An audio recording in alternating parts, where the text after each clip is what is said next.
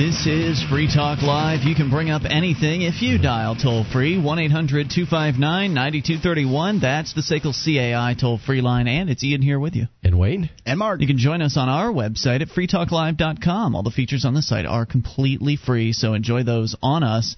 Again, freetalklive.com. Initial news reveals that the jury, or a jury, has convicted the MySpace mom of 3 minor offenses for her role in an internet hoax that apparently drove 13-year-old girl to suicide, or might have been a contributing factor. The Los Angeles federal court jury on Wednesday rejected felony charges of accessing a computer without authorization. This was in Missouri or something.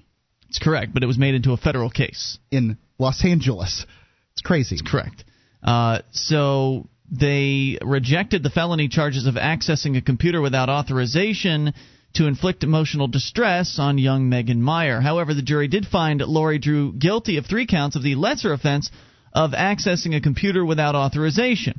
So there are apparently 2 offenses here. One is the felony of accessing a computer without authorization to inflict emotional distress, while the lesser offense is simply accessing a computer without authorization. What this will do is open her up for a lawsuit, wrongful death suit from the family. Really? Yeah. Now she's been convicted.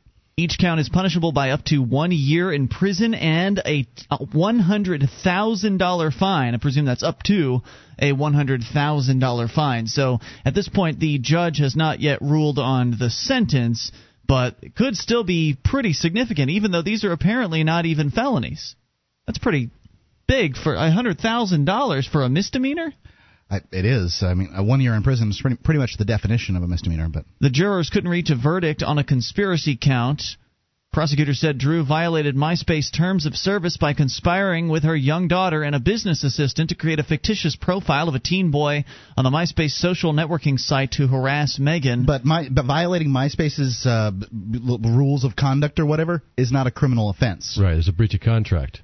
Right, and there's no real money changing hands, so there shouldn't be any sort of liability either. I mean, the worst that should happen is she should have her privileges to use MySpace suspended. But here they are saying that she's accessed a computer without authorization. I don't even know what that's supposed to mean. She bought the computer. How could she be accessing it without authorization? Right, it's her computer. Yeah, she connected to MySpace's server, and I guess you could make the claim that she wasn't authorized to do so and that she was doing it fraudulently, but come on. I mean, the whole idea that anybody actually reads those terms of service on the MySpace, on the various different websites they access is pretty absurd. Secondly, it's absurd in that it's not an actual contract. When you're agreeing to the terms of service, you're not actually agreeing to something that's countersigned. There's no real second party actually signing a contract there. So it seems to me like the entire thing is just completely illegitimate. But in the realm of the state, it doesn't really matter. They can set whatever rules they want to, and you'll obey or else. Doesn't it appear to you that maybe they did this and trumped up the charges a little bit just to look like they did something about it? Certainly that's what they did here. Yeah, and clearly the jury found this woman guilty on 3 counts of, again, accessing a computer without authorization. So I'm not sure what the parameters are of that particular count, but the jurors were certainly convinced of it, whatever that means. And this could mean some pretty chilling things for the future of Internet access, as far as people getting on websites and purporting themselves to be someone that they are not. As long as someone goes and hurts themselves over it, then there could be charges filed, or maybe perhaps less.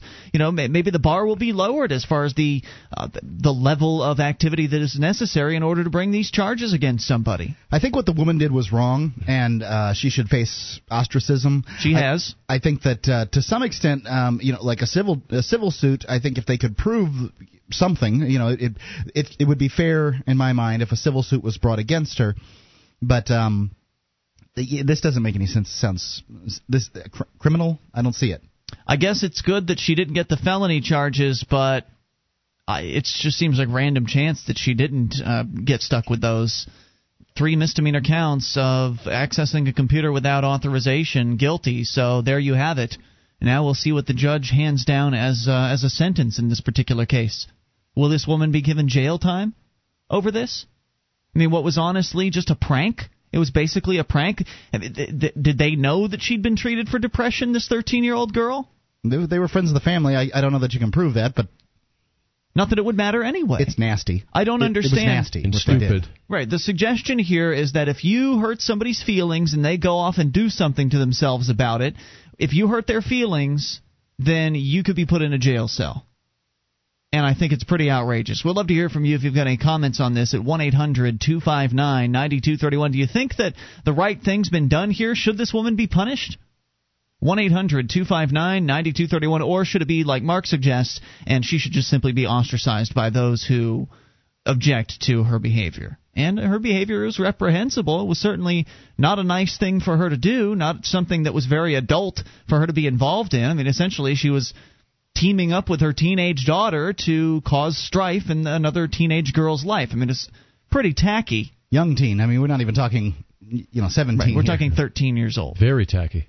So yeah, let the market decide how to punish this woman. Please don't force all of us to pay to house her in a prison cell for apparently what could be up to 3 years in prison and $300,000 fine. Because I don't imagine she'd be very popular in her community these days. No, she's definitely been ostracized. I mean, people put on the internet her address and all kinds of personal information about her, and you can better believe that resulted in some unsuspected backlash. Well, her husband lost his job, from what I understand. Yeah.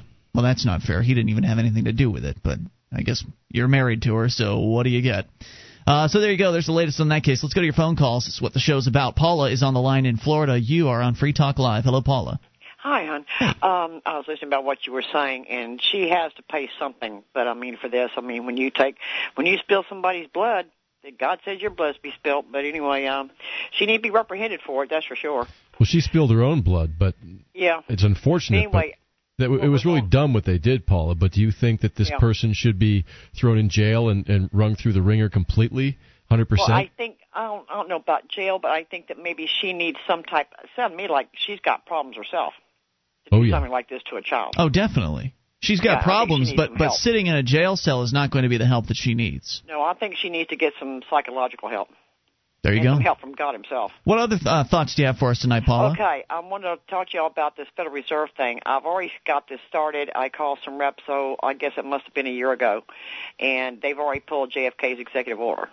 Huh? And I've talked to Pat Kennedy's office about it, too, and I told him, I said, JFK wants to do it. And so anyway. JFK wants to do what? He would want it done. Oh, okay. I thought you were in, posthumous contact with JFK. No, I'm just saying, that this is something, he wanted it done, too. I mean, this is the only thing that's going to save this country. I mean, we've got $610 trillion put away from somewhere that the government did, the Federal Reserve. Plus, I handed over trillions of dollars in gold to them. I'd like to know what the hell they've done with it. But it was to get us through all this, and it was held back from the Civil War. And what? The family put it away. But didn't that go down in that shipwreck? No, No. This is in two mountains. My family put this away. We knew we were going to go through this, and they so wait a minute, that your family has stored away a bunch of gold? My family brought the Civil War, yeah. They what? My family brought the Civil War. They brought it? Yeah. Meaning they fired on Fort Sumter? It was your family? No, my great-grandfather is the one that Governor Gibbs from South Carolina were the first one to secede from the Union, okay?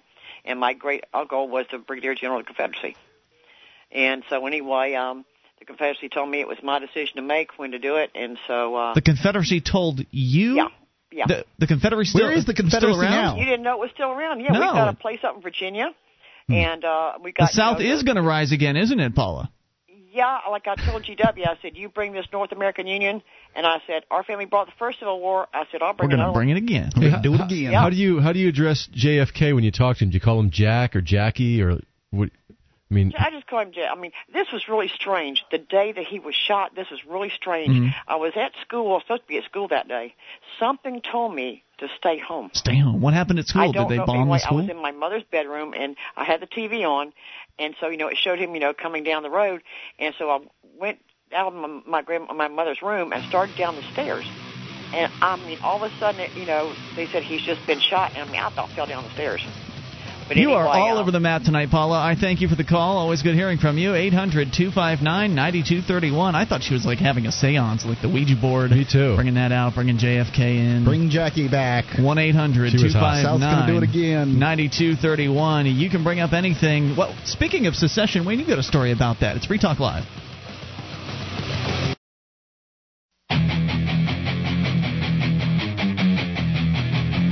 This is Free Talk Live. You can bring up whatever's on your mind via the toll-free number at 1-800-259-9231. That's the SACL CAI toll-free line, and it's Ian here with you. And the dude called Wayne. And Mark. And you can join us on our website at freetalklive.com. All the features are completely free, so enjoy those on us. Again, that is freetalklive.com. By the way, we are going to be live on Thanksgiving. So, looking forward to bringing you live content at that time. Don't forget to tune in if you're at home. What better way to spend Thanksgiving than with Free Talk Live? Forget that football crap. Yeah, well, exactly. Who needs that? You can still watch the football, but you could actually listen to Free Talk Live at the same time. You don't need to listen to the announcers, right? Yeah, and lament how grateful and thankful you are to be free. So we're at least semi-free, freer than some people. 1-800-259-9231 is the number here. We'll get to your story, Wayne, about the breakup, hopefully the imminent breakup of the United States of America. But first, we go to your phone calls. Indy is on the line in Connecticut. You're on Free Talk Live. Hello, Indy. Hi, guys. I'll be listening on Thanksgiving with some family members who don't normally get to listen to you, so it'll be a good chance to turn them on.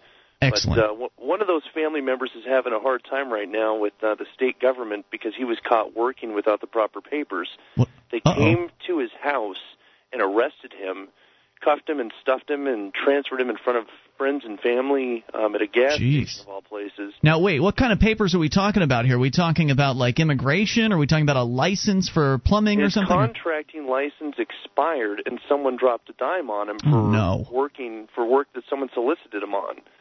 And who do you think snitched him out? Was it a competitor? We know who it was. It was the person he was doing the work for. There was a regular civil dispute over monies, which is fair enough. We can work that out. But they seized the opportunity to get the government and their violence involved, and it's reminiscent of your situation that you had to enforce violence upon him to gain whatever it is they're going to gain. So they picked him up at a gas station?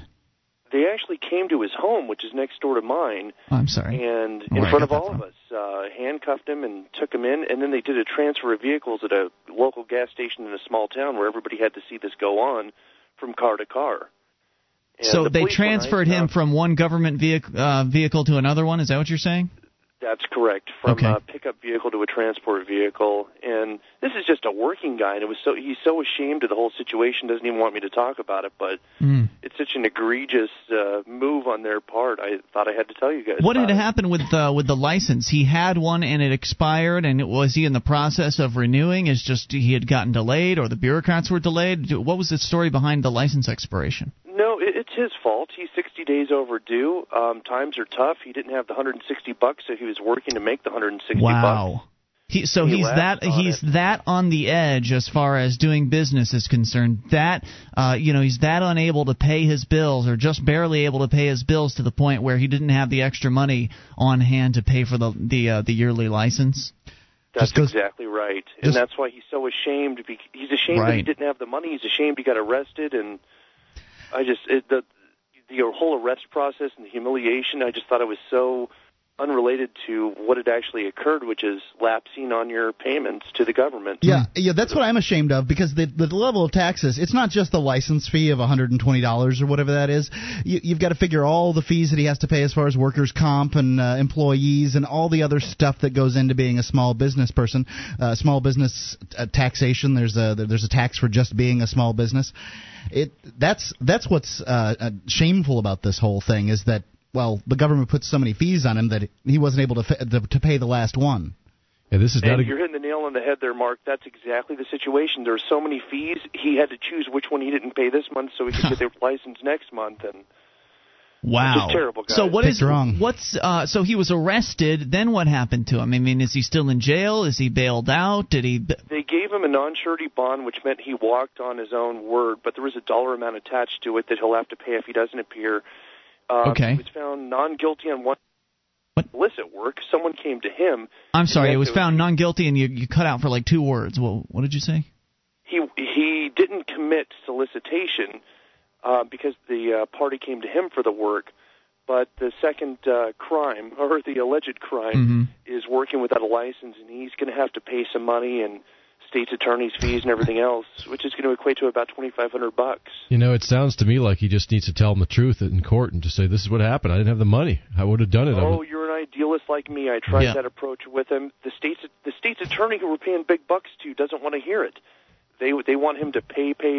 Right, yeah, good luck actually getting to say anything in your defense in court. I mean, if you don't speak within the very specific parameters that judge wants to hear you speak within, they'll throw you in a jail cell. It's what they did with me.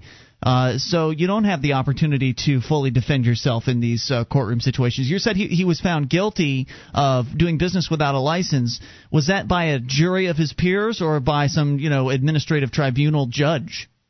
He pled out, given the threats of everything else. Sure. And given the dollar amount, I think it was the right decision to make, despite my ideological positions.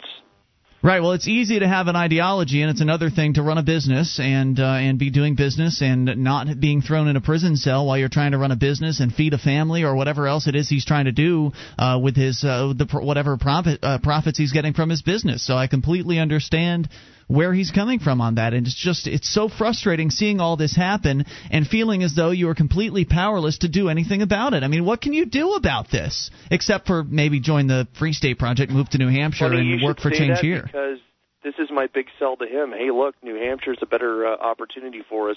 I'm already a free stater, and I actually found a condo that we're looking at buying in a month. Oh, great. That's great. At a really good price, by the way, given the housing crunch, guys. So cool. So, yeah, I mean, you guys only live in Connecticut. It's not exactly a huge deal to move up here to New Hampshire. I think there's probably less licensing up here. I'm going out on a limb there. I believe there's probably just less licensing, period. And, of course, you've got activists up here to back you up. They don't have a contractor's license up here, from what I understand. Really?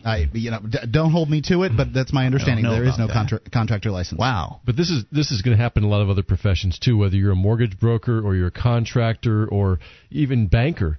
A lot of these professions are getting hit hard right now, and a lot of people are going to have to retool and develop new skills. Indy, I thank you for the call tonight, and do fill us in if anything else develops in this. And again, thank you, and I'm sorry to hear about that. 800-259-9231. That's the system, though, isn't it? They have the licensing system in place to protect not clients, as they would have you believe, not to protect the consumer, as you would, they would like you to think, but to protect other business owners, to protect those who have paid the protection fees. I mean, it really is a protection racket through and through. So those business owners that are in business and are paying the fees are protected from those upstarts that might want to do business without going and paying the licensing fee, that might just want to go and do the services and provide the products without asking anybody's permission, keeping their overhead as low as possible and just kind of helping people out in that way. Now, of course, those people might be taking an extra risk in that they don't have sort of the established business and the name that might be on the line. It's a risk they need that they're choosing to take. But it's a risk they're choosing to take for a discount. Maybe they're only paying $30 an hour instead of $60 an hour. Assumably, it's a discount. I mean, I don't know specifically whether it is or not, but one would think so. I've hired not contractors, people to repair stuff that weren't contractors, and I did get a much lower rate. What would what factors would you use to assess whether or not you wanted to hire someone for home improvement work? Whether I believe they could do the job or not. Recommendation, I think, would be valuable. So if somebody said so-and-so can do this, then if I trusted the person who recommended them, then that would be as good as anything else I would ever see in like a phone book. It's better than just picking somebody out of the phone book, in my opinion. More on the way here. You could take control of the airwaves, bring up anything. This is Free Talk Live. Attention, freedom activists. If you're planning your move to New Hampshire, you know that Manchester is the heart of the Free State. But finding an apartment when you're out of state can be a major pain in the... You need Prickle. Prickle has apartment rentals designed to meet your needs. There's no minimum length of stay. They accept payment in silver or gold. And responsible firearms owners are welcome. To find your new home in the heart of Manchester's growing Liberty Enclave, log on right now to Prickle.com. That's PRICL.com.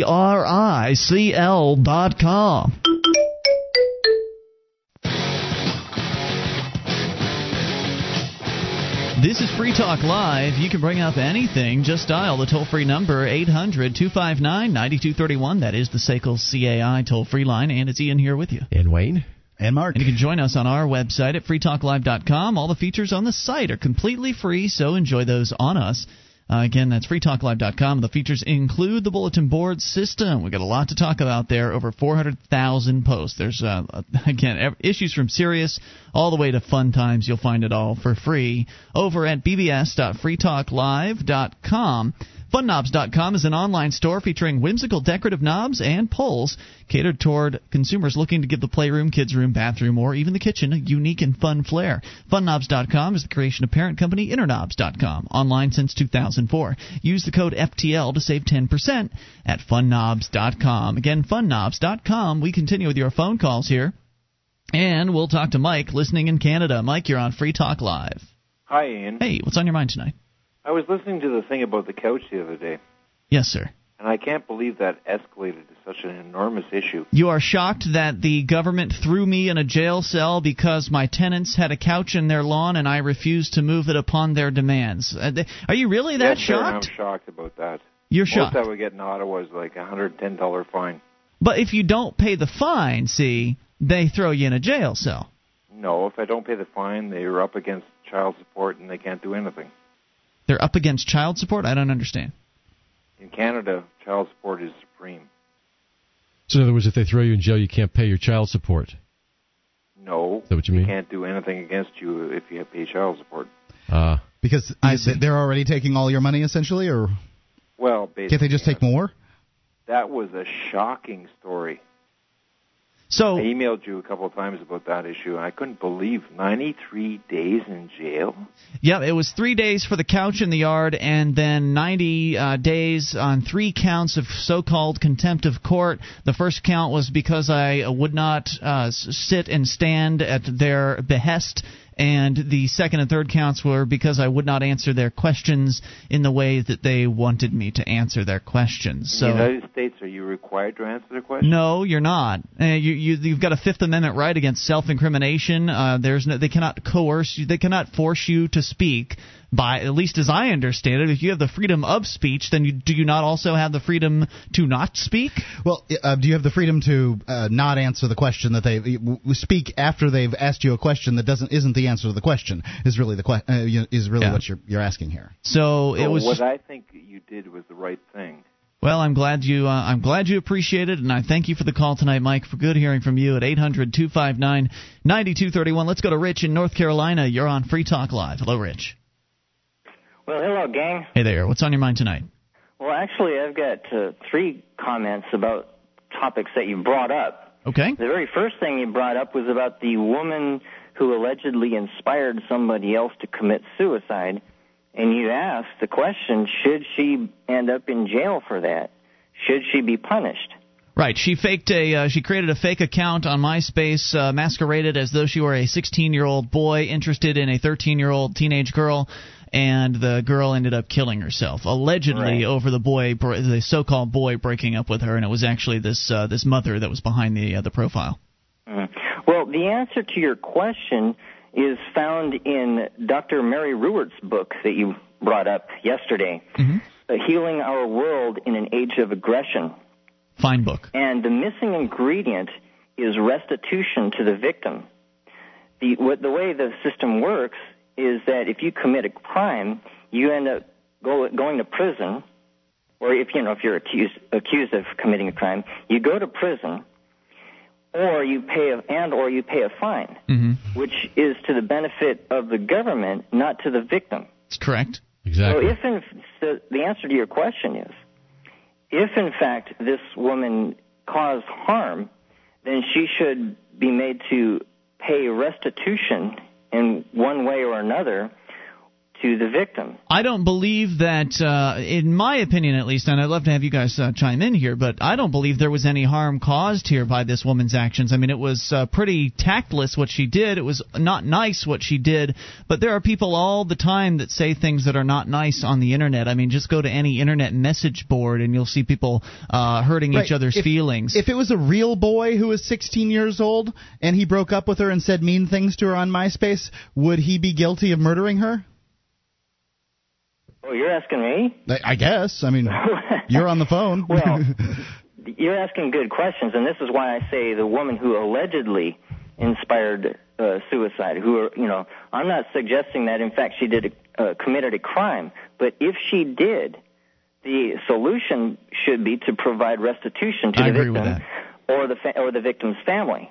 Right, not absolutely. to go to jail, not to pay a fine, which doesn't do anybody except the state any good. Yes, and in addition, as Dr. Ruart points out in her book, which is available to people, you can read the 90s edition for free over at her website at ruart.com, R-U-W-A-R-T, ruart.com. But as she points out, that not only is it benefiting the state when when a fine is extracted from someone, and in the case of the MySpace mom, she's looking at up to a $100,000 fine per offense, and she's been found guilty on 3 of those offenses. So whatever the fine ends up being, all that money goes into the coffers of the state, does nothing for the victim. Additionally, the victim is victimized a second time because he or she is going to be paying taxes in the form of whether it's federal or state or local taxes, going to be paying taxes to keep her victimizer in the prison cell. So you're victimized once by if you're having something stolen from you or you're harmed, and then secondly, you're victimized again by the state in order to punish your victimizer. Right, it's crazy. I was reading an article here, local, obviously, in the newspaper today, and apparently they caught a burglar who had broken into a bar 7 times here. The bar owner, hit the guy with found the guy the last time in the middle of the night, hit him with a piece of furniture. The cops finally caught the burglar, and they took him to sentencing. The guy fled out and took him to sentencing and that kind of thing. He got 9 months and $300 restitution. He had stolen over $2,000 over the course of these 7 burglaries. Now, they didn't prove that he did all 7 of them, but he faced up to 7 years, and the burglary stopped, by the way, after he was apprehended, and they could prove that it was him twice. Got it. So they didn't even talk to the bar owner at sentencing. For the sentencing, he didn't even know. The newspaper called him and said, "Hey, what do you think about this sentence that the guy got?" It's like, I don't know anything about it. Wow. So the restitution of $300. Some peace of mind. Right. He didn't give. He didn't get to say, "Well, I lost $2,000." The nine months in prison. He didn't get to say, "Well, I want to do whatever." There was another person involved in the burglary. The guy wasn't required to turn that person in. I mean, it's just a mess. When the state handles these things, they don't care. Rich, your other thoughts? Well, on that subject, I think we nailed it. The other subject I wanted to talk about, Paula actually mentioned that the Confederacy is alive and well, and she's right. It's called the League of the South. If you can look up online just for the League of the South, and there are chapters in various states in the Southland, and they're all trying to educate people about the so-called Civil War and also promoting autonomy, secession. Great. I think the more people we have out there promoting secession, the better. I guess the League of the South is kind of, from what I understand, it's an organization that is saddled with the black eye, whether it's real or not, of being in favor of slavery, which I'm sure is absolutely not the case. But you're right about that. Yeah. Yeah, absolutely not. Yeah, in fact, there are some black folks who are involved. In fact, one of them I interviewed for my show. His name is H.K. Edgerton, and he's walked thousands of miles across the Southland carrying the Confederate flag and dressed in the Confederate uniform and teaching people about what the war was really about, which is about states' rights as opposed to federal or national oppression. And unfortunately, the bad guys won, and you can see the results all around us. Yep. Well, hopefully there won't have to be a war this next time that somebody attempts to secede from this union. Rich, any other final comments? You got about 20 seconds. Well, the contractor issue, I think it should be, this applies to things like medicine as well. I mean, we got a system where people can't, quote-unquote, practice medicine. Anytime you have a licensing system, you have a protection system, and people are kept out artificially from the marketplace, meaning higher prices, worse service, and people are suppressed from being able to do what they want to. More on the way. This is Free Talk Live. Thanks for the call, Rich. This is Free Talk Live. You can bring up anything. Just dial the toll-free number, 800-259-9231. That's the SACL CAI toll-free line. It is Ian here with you. And Wayne. And Mark. And you can join us online at freetalklive.com. The features on the site are completely free. They include the Shrine of Female Listeners, the archives. In fact, sometimes we put up the occasional publicity jaunt, publicity appearance on my part, or occasionally yours as well, Mark. But today I had an appearance up on, or down, I guess, on KVOL radio down in Louisiana, and we posted that online. And they wanted to interview me about the whole couch in the yard situation. So I'll put that up there for you at freetalklive.com. Everything on the site is free, and if you like the fact that we give those things away, then we ask for your support. We need your votes. Now, I don't know if we've successfully made it into the first place spot. We are. We're in the lead by 41 votes. That's good, but it's not a wide enough lead. We need to widen that lead, and we need your help in order to do so. I thank those of you who've gone so far and voted in the month of November. But if you have yet to vote in the month of November, please go to vote.freetalklive.com and cast your vote for the show. It takes you less than a minute, and it makes a big difference for us, because keeping Free Talk Live in the number one position not only means that eventually we'll be able to claim that we've been number one for an entire year, but also it means that new people are going to see the show, they're going to listen to the show, they're going to come across the message of freedom. So if that's valuable to you, please go to vote.freetalklive.com. Sex with the Virgin Mary. She's waited long enough. And Jimmy Cahill, the boozing, carousing cabbie from Boston, has been tasked with finding the lucky guy. This libertarian novel is a great read, informative on the legal process, and sure to damn author Charles Webb to hell. Get it at amazon.freetalklive.com or go to sexwiththevirginmary.com. You can listen to an interview with Mr. Webb on the FTL podcast from last Saturday. So go to the website at freetalklive.com and check through the listings there. Last Saturday's show. That's freetalklive.com. All right, so we go to your phone calls about whatever you want. We go to Texas, where Justo Montoya is on the line. Hello there. Hello? Did I get the name right? Justo Montoya in Texas? Going once? Justo Montoya in Texas? You. Hello? Hello. What's your name? Hey, my name's Justo. Justo. Okay. What's on your mind tonight? Yeah, I'm a, I guess, recent convert to libertarianism, and one of my favorite books is Upton Sinclair's The Jungle. Okay. And, I know that free markets handle stuff better than the state, but I wonder how can free markets regulate themselves better? Like, I mean, what if a private regulatory agency were to get in cahoots with, say, the meat companies in Good question. Upton Sinclair? Do you want to take a strike at this one, Wayne? Well, sure. For one thing, you wouldn't have the state regulating anything, so other people can pop up and compete with them without the guns of government behind them. The guns of government are the biggest guns of all. The other typical argument is about greed. And there's always going to be greed no matter what form of government or non-government you have. But in a capitalist free market system, risk is the check to greed. So if you're going to be greedy, at some point you're running the risk of either losing money or ticking off your customers and losing your business. I'd like to expand on that a little bit here.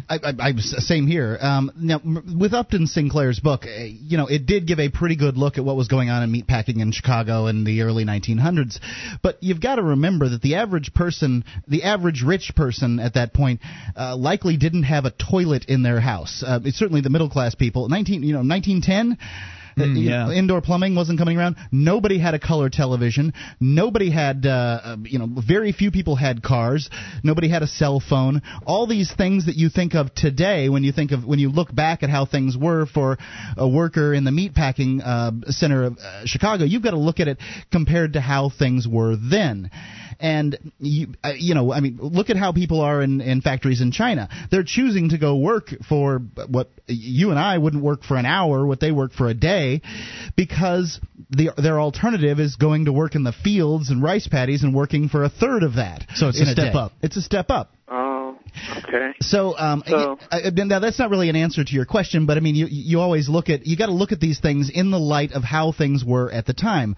So, as far as a regulatory, agency getting in bed with the meatpacking industry, you would likely have competing regulatory industries. It wouldn't be just one. There wouldn't just be the USDA would be the only organization regulating, how meat was done, because somebody else would come out and say, we're better, we regulate better, and some meat packing companies would go with them, and then they would attempt to expose their competition's bad practices, and so you would have competition being a check on that. Also, back then, people were more isolated because now you have the internet, you have information flowing much quicker. Communication's a big issue. Huge. Your response, Okay. Osto? Well, no, I mean, those are good responses. It's just because I always debate my socialist friends, and they always stump me with this question, so I need a rebuttal. May I ask another question? Sure, go ahead.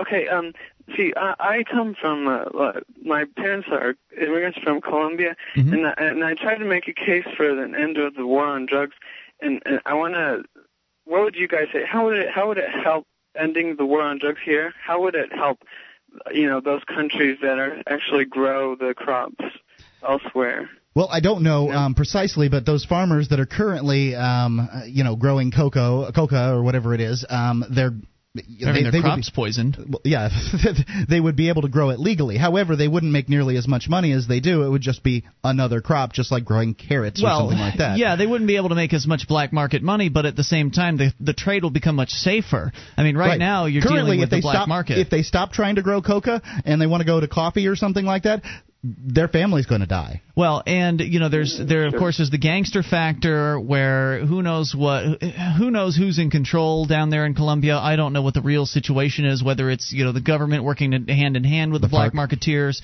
or whatever it is.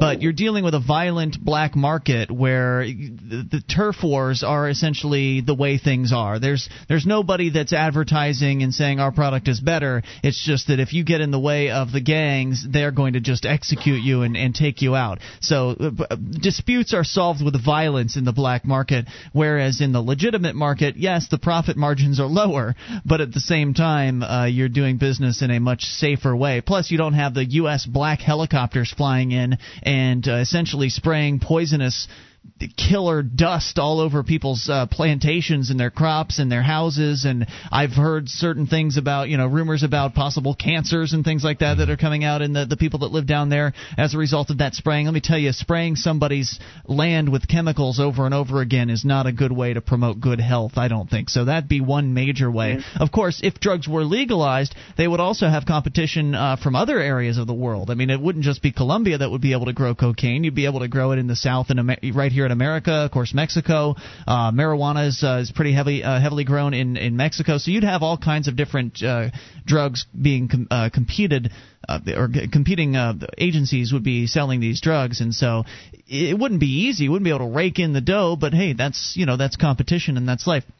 And you know what, if I might go back to your earlier question, just to add my comments to the discussion about the regulation in the free marketplace, in the absence of having a government agency to do these things, we already have real-life examples that you can look to and that you can point your socialist friends to. Yes, and I recommend that you go and take a look at, I think Dr. Mary Ruwart in her book Healing Our World does address some of this. Healing Our World? Yes, but I'd like to point out what they are. One of them is called Underwriters Laboratories. The other one is ETL, and there are others. They have competitors, but those are sort of two of the main competitors. Flip over your toaster, look at any electronic appliance that you have, and odds are good you're going to find a UL logo somewhere. You've probably seen the logo. You probably didn't know what it stood for. Are you aware of it? I think my friend told me about it once Is it the one on the light bulbs? Light bulbs tend to have them, I think. They're on so many products. Anything electronic. Yeah, there are so many products that have the UL logo. I mean, I was stunned to see it on the gas pump that I was using the other day. I mean, they're everywhere. Once you start to see them, you'll start to see them more often. But it's a private company that they are hired by other companies, the manufacturers. They hire UL. They submit their product to UL. UL vets the product. They take a look at it. They open it up. They look at the build quality. They look and see if it's safe. They want to make sure that there's no electrical shorts that are going to go on, start fires and things like that. They test it in all different situations. They test it in several ways, and then once they're satisfied that it's a quality product, they stamp their UL logo on it. But the quality checking doesn't stop there, because each vendor also has a quality check process, and a lot of that process is to check for the UL logo. So, for instance, Walmart and Target and these major retailers are not going to take in products that don't have the UL logo on them as far as a appliances and things like that. You will not find a product in the appliance aisle at Walmart without a UL or ETL certification. So Walmart and these other the vendors that are actually selling to the people on the street, they have an interest in protecting their customers because they don't want your house to burn down. They don't want you to get sick. They don't want you to get poisoned. They want you coming back next week to buy more products from their store. So the marketplace has an inherent incentive to protect its customers, and when allowed to operate freely, the protection gets better instead of this one-size-fits-all government monopoly stuff. Thanks for the call. Hour 2's coming up. This is Free Talk Live. Would you like to help others find Free Talk Live? You can help us advertise, market, and promote the show at amp.freetalklive.com. Consider becoming a Free Talk Live amplifier now for $3 a month and get some cool bonuses at amp.freetalklive.com. This is Free Talk Live. We are launching in hour number 2 of the program, and you can bring up anything if you dial the toll-free number 800-259-9231. That's the SACL CAI toll-free line, and it's Ian here with you. And Wayne. And Mark. You can join us on our website at freetalklive.com. All the features are completely free, so enjoy those on us. Again, freetalklive.com. We go right back into your phone calls. Let's talk to Joe in Massachusetts to start things out this hour. Hello, Joe. Hey, haven't talked to you guys in a while. Hey, Joe, what's on your mind tonight? Oh, I've been in and out of the hospital. I'd like to play devil's advocate. You say the free market helps. I see your point when it gets to UL laboratories and stuff like that. But why not in the vitamin world, and why not in the – I mean, there was a free market with the airlines, and the CEOs were just taking all the money, and, and everything is happening here. I don't know how good Obama Well, wait a minute. Let's slow down, take things one issue at a time. Okay. Let's start with you just sort of dropped in why not in the vitamin market. What do you mean when you say why not in the vitamin market? The vitamin market, the insurances won't pay for it, and a lot of us, like myself, don't have the money to buy them because we're on SSI. And the FDA, of course, says some of them don't work. There's like a big – everybody's selling vitamins and everybody's making claims, and you don't know where to go. I mean, you know what I mean? Like in this country, the healthcare system is atrocious. In Japan, it's free and it's regulated. So you may be right in some of the things you say. Okay, first and foremost, healthcare is never free, ever. Okay. People pay for healthcare through taxes in the countries where it's claimed to be free, so it's not free. Okay, yeah, sorry. Okay, And let's not forget in Japan that they as far as genetically, they live longer. I'm sorry, I mean, just every study is out there that's so. But they also eat better too, eat properly. Right, they do. They don't have the obesity rates there, and if you have insurance, by the way, you can pay for your supplements if you have a medical savings plan. It just won't go towards your deductible. All I have is Social Security and Mass Health. But I'm saying, Japan, they still make a profit on their health care, but the government has regulated so the doctors can't make billions. I mean, if you work, you pay, and if you lose your job, you still are covered. But it isn't the doctors who are making the billions. The doctors are the one taking care of people, and the nurses. Yeah, I don't know any doctor that's making billions of dollars around here. Well, in this country, they're making very good money, more than the Japanese doctors. Yep, they it's had true. A DVD, and I just want to know if you've had it read about it by T-R-R-E-I-D, T.R. Reid, Getting Sick Around the World. And they look at all these different systems. In the U.S. healthcare, they say is number 37. You may be interested in going. It was on the PBS website. I don't know whether you'll be able to check it out. But, I mean, why does it work in Japan? They say it's not a socialized sort of healthcare. It's free market and something else. And, like you talked about regulation. Well, I haven't looked at. I've looked a bit at the Japanese system, and I'm like, it looks like it's working better than most socialist healthcare systems out there. And the German and the Swiss too, yeah. Sure, and you got to remember, we have a socialist healthcare system too, and it's largely run by the pharmaceutical companies and the AMA. Yes. So you have interests in there controlling the licensure and the regulation that's inside of that industry. So when we advocate the free market, we're not saying America's system is the best. We're saying please don't make it more socialized. Yeah, because like the Japanese, the drug companies don't control it, and they're limited. They can't just put something out like Prozac and charge whatever they want. You know what I mean? It's maybe. Do you think it should be like like those systems? I don't know. Well, I can't speak to the Japanese system because I don't know anything beyond what you've told us, and I don't know if what you've told us is accurate, so I can't really speak to that. Would you go but I do know that I don't support any sort of governmental involvement in healthcare, period. I think that we need to have a free market in healthcare, which means that you should be free to go out and choose from a variety of different providers, and you would be the one to make those choices. Okay. You're welcome to submit yourself to experts who could tell you which choices to make, but when it's the government that's sitting there saying, well, we're not going to allow you to make these particular choices because it hasn't been, it hasn't gone through our approval system. There, Ian, I agree with you there. That's what they do in Japan. They don't have a gatekeeper. I mean, they go anybody they want. That's what I'm saying. Okay. But and they have their insurance is a little different. It's much cheaper over there. Hospitals, some of them are losing. It's not perfect, Keith. It's like a room is $10 a night, except a private is like $90 a night. Well, I don't know about their insurance situation, but I do know that here the insurance companies are heavily regulated. So they're so tied in with the state, it is amazing. Yeah. And so whenever you have a high level of regulation, as we were talking about last hour, you have a low level of competition. You have very little competition. Hold on a second. You have very little competition, and if there's very little competition, you don't have much innovation. You don't have any incentive for various different packages and plans and different options. In fact, in many cases, the packages and plans are completely mandated by the state government people. So essentially, the government is protecting its buddies in the insurance industry, just as it's protecting the doctors. One of the reasons why doctors are making a lot of money is because nurses can't go and compete with doctors. They can't even though they can do the same things. Like they have sort of a similar level of training. They're not allowed to do certain things by law. So the American Medical Association has essentially helped protect the doctor business from outside competition. So what we have in this country is nothing even close to a free marketplace. We've got essentially a 50% socialist system, and there's also corporatism going on and mercantilism going on. And so this system that we have is really awful, and the systems around the world aren't that much better.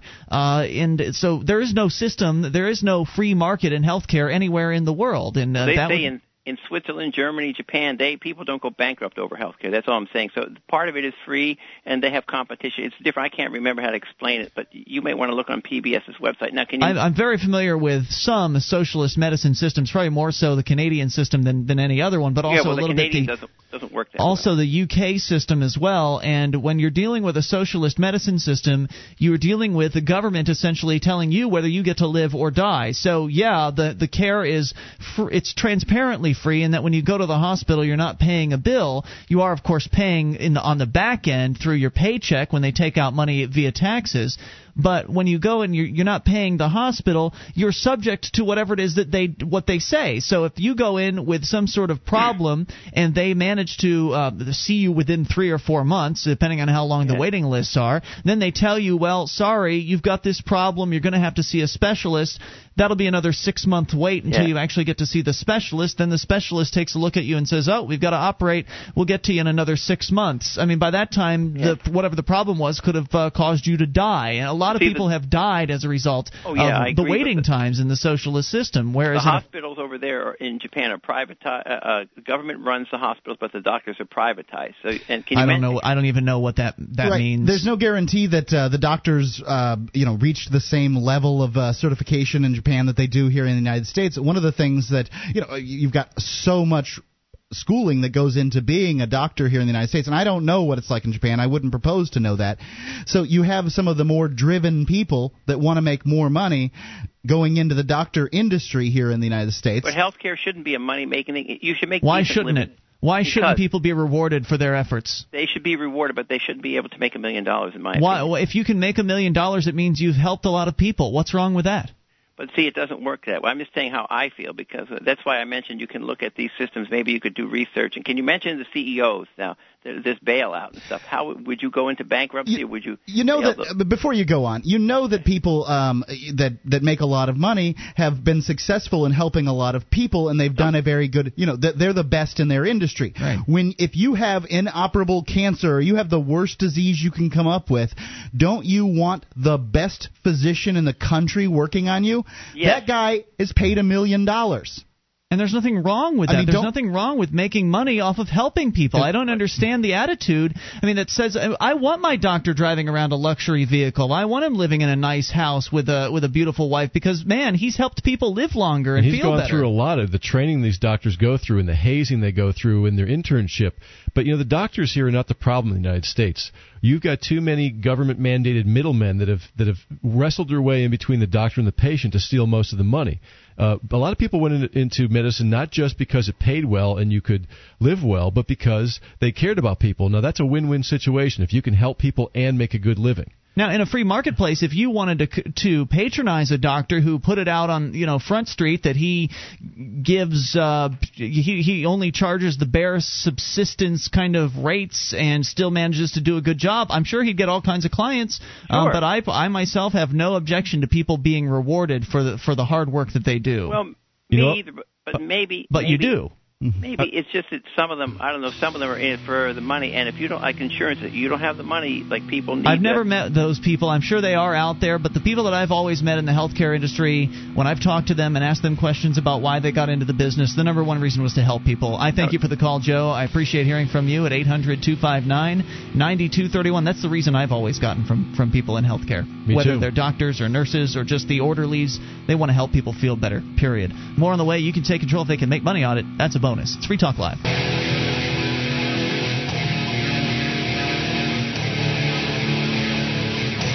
This is Free Talk Live. You can bring up anything if you dial the toll-free number, 800-259-9231. That's the SACL CAI toll-free line. It is Ian here with you. And Wayne. And Mark. You can join us on our website at freetalklive.com. The features are totally free, so enjoy those on us. Again, that's freetalklive.com. Features include, by the way, the shrine of female listeners, the dozens of ladies who've sent us their validated photo to prove they listen to the show. Just head over to shrine.freetalklive.com and see what it's all about. Shrine.freetalklive.com. SACL CAI has a full-orbed approach to account recovery. It's really three companies in one. They do collections, early out billing, and they purchase charged-off receivables. SACL knows that the way they treat your customer reflects on you. Their staff is respectful, they record every call, and they have the best equipment money can buy, so your business is handled as efficiently as possible. You can see their banner at freetalklive.com. It's at the upper right-hand portion of the page, freetalklive.com, SACL CAI. Before we go on with some more phone calls here, I want to just stop down for a moment and take a look quickly at the Japanese healthcare system. We had Joe on the line a few moments ago who was extolling what he has heard as the virtues of the Japanese healthcare system. I've heard the same it's, stuff. Really great, and that it's somehow government-run but somehow also private at the same time. He suggested the hospitals were run by the government, but yet the doctors were private.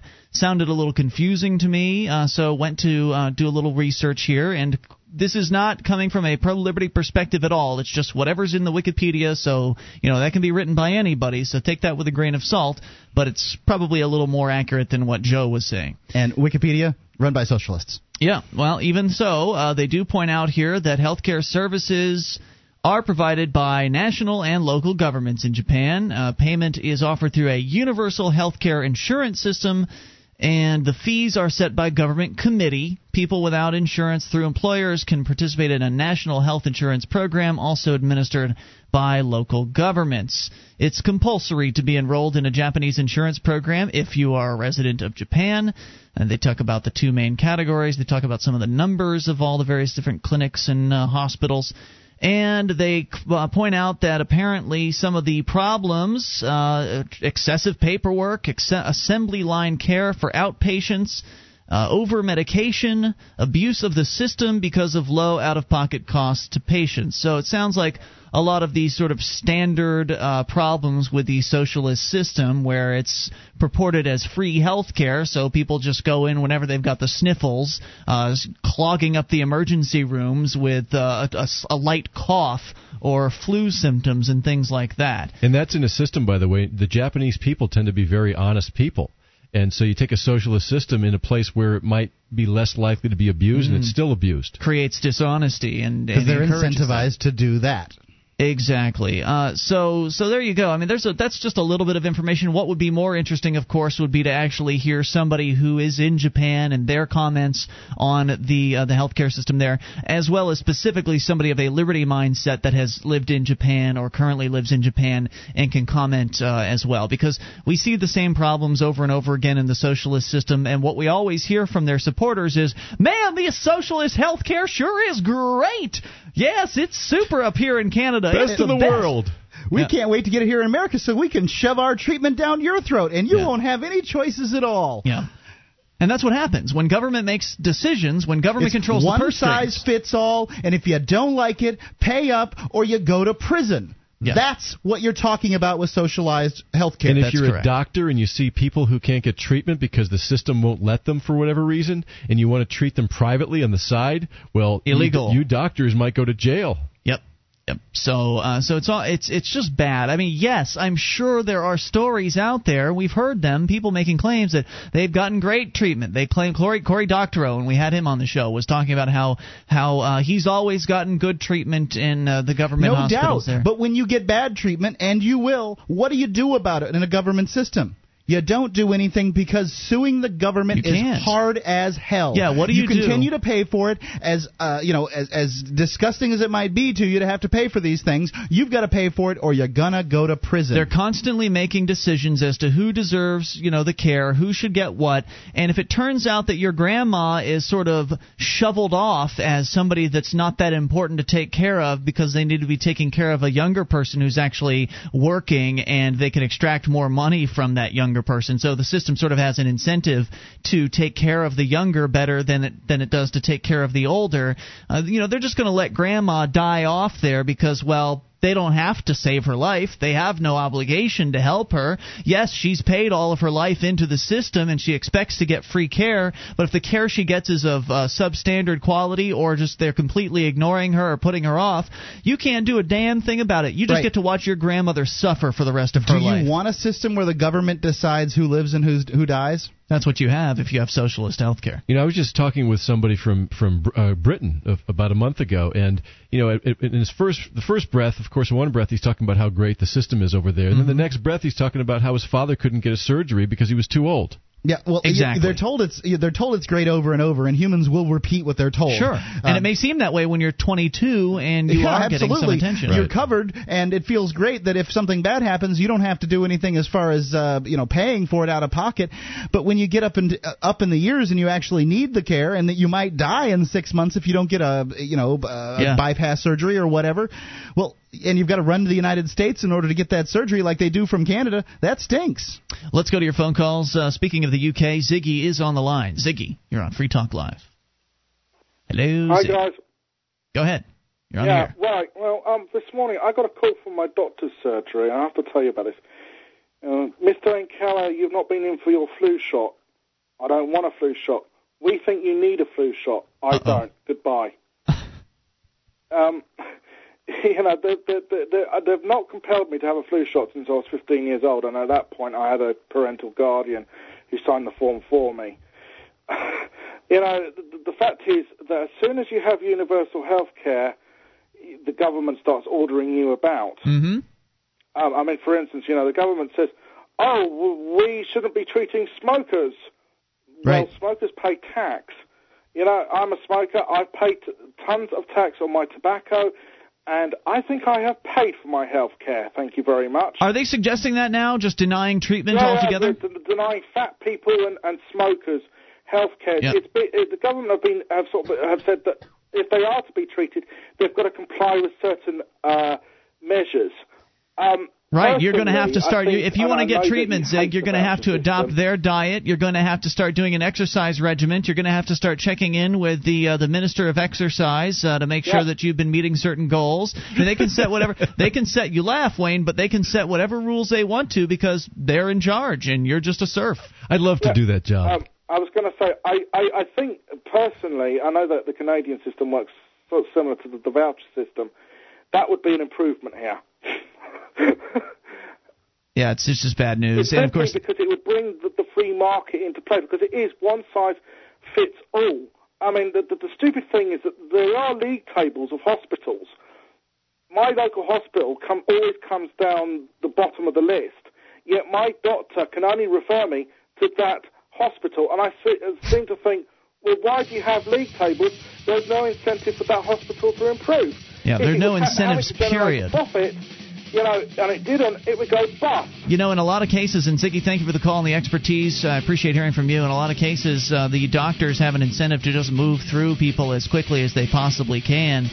Because they get paid on a per-patient basis, but they have a maximum number of patients that they can get through, so they see as many as they can, and then they're off, and you can't go to them anymore. More coming up. You take control. It's Free Talk Live. This program is brought to you by FreeKeene.com. FreeKeene.com features audio, video, and blogs chronicling the transition to a voluntary society. FreeKeene.com also has comments and discussion forums so you can be heard. FreeKeene.com. This is Free Talk Live, your show. You bring up anything, just dial toll-free 800-259-9231, the SACL CAI toll-free line. It's Ian here with you. And Wayne. And Mark. And you can join us on our website at freetalklive.com. The features are free, so enjoy those on us.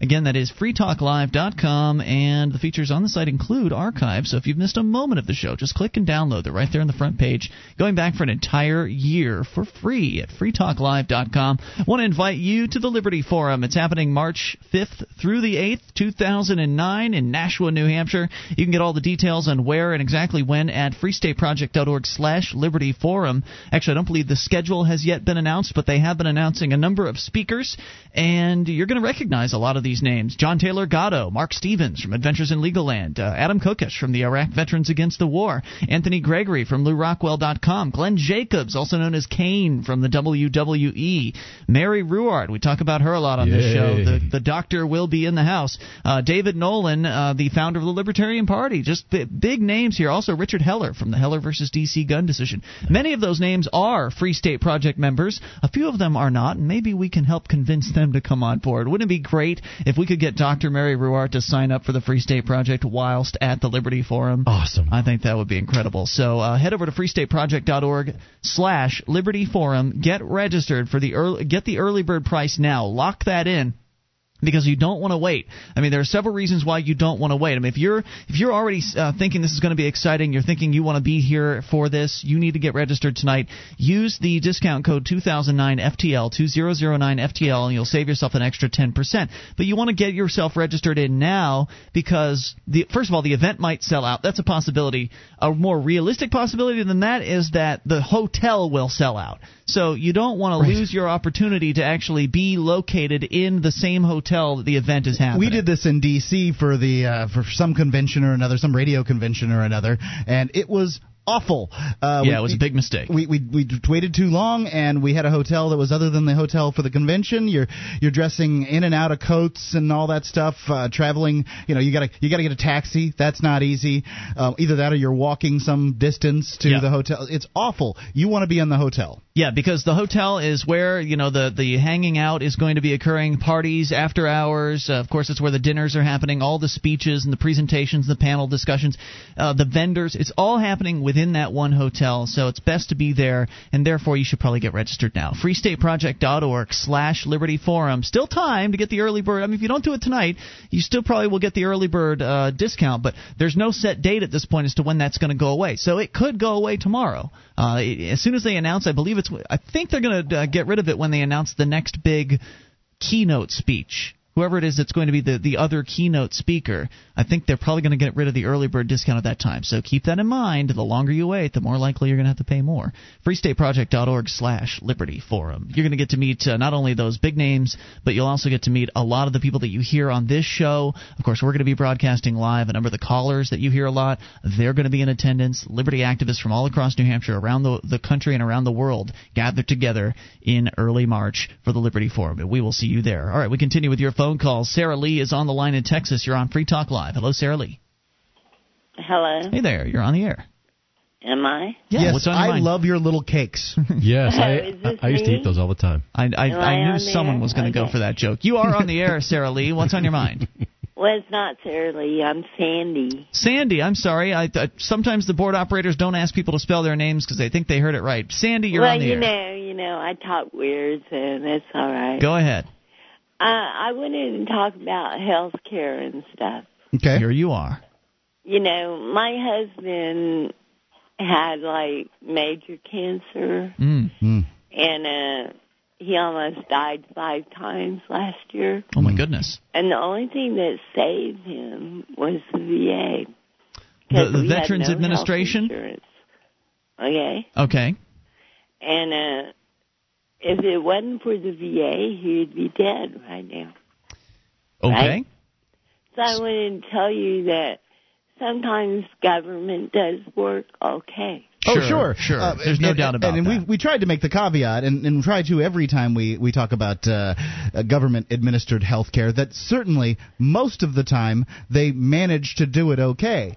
But when you're part of that 10 or 15 or 20% of people that get left behind, that's the part that really stinks, because you don't have any control. And when you say they manage to do it okay, Mark, what you mean by that is they actually give the care out to people, but it doesn't mean that it's great care. It doesn't mean it's the best quality care. In many cases, it is just okay care. So, for instance, if you're getting some sort of, if they're putting in a stump in your leg, they're going to give you the lowest quality stump you can possibly get, for instance. I mean, I'm giving you a very basic sort of example here, but they have no obligation to provide you with top quality care. They have in fact, an interest in providing you with the bare minimum, if they even provide it to you at all. And I would also like to counter your example. I mean, I don't want to discount your example, but I'd like to point out that there are a lot of veterans who will tell you that the VA is the worst thing they've ever experienced, that in many cases they believe that the doctors in the VA are actively attempting to kill them, because if they kill their patients, then they just have a lighter patient load. It's an easier job for them in that particular case. So I'm glad your husband got the help that he was looking for. Can I say something? Sure, here? Absolutely. Because like one time when he almost died, they had to like medevac him out, because we live in a really rural place, and they had to medevac him out to a VA hospital, and it was, his cancer care was boarded out by the VA, okay? So they hired somebody else from the outside? Yeah, it was, somebody else took care of it. Mm-hmm. It wasn't the VA. And did he have any sort of waiting period that he had to wait in order to get the treatment, or was it relatively quick? Oh, no, because he had to get into the VA system first, So there was a waiting period to get in the system? When he got cancer, we had to get in the VA system. And then we got How long did that take? in, and they canceled his appointment. And by the time he got into the VA system, the tumor was like the size of a grapefruit. Whoa, well, now the story sounds like it's changing a little bit here. How long did it take to get into the VA system? Oh, it took like 2 or 3 months. 2 or 3 months, and so he knew that there was something wrong, and he was trying to get into their system in order to be seen and checked out. But there was paperwork to be done. Did he know there was a tumor at that point? And then we lived so far away from the VA hospital, right? And once he got into it, he had to go in there and get an ID card and stuff. Yeah. And, it's when gas is high and was broke. Right. So it took him 3 months to get into the system. Then they found out that did he already know there was a tumor while he was trying to get into their system? Yes. How did he find that out? He went to another doctor, and the other doctor wouldn't do anything, right, because he didn't have any money, right? Okay. And the other doctor says, well, you need to do something about this, right? And so he went to the VA, and it took 3 months to actually get seen, and then they finally took a look at it. By that time, it was blown up to the size of a grapefruit. What did they do after that? They put him out to a cancer hospital in El Paso. Mm-hmm. And how quickly was he taken care of at that point? Huh? How quickly after they put him out to that cancer hospital was he taken care of? Well, they would have taken care of him quick. That the way they was going to take care of him scared us. And so we tried to do it like natural for a while. Mm-hmm. So you backed away from what they were offering you at that point. Yeah, it was like scary. I gotcha. And so we went with natural for a while, and it didn't work. And so I put him in the truck and took him to El Paso and the cancer center there. And then did they take care of him at that point, or did you have to wait some more?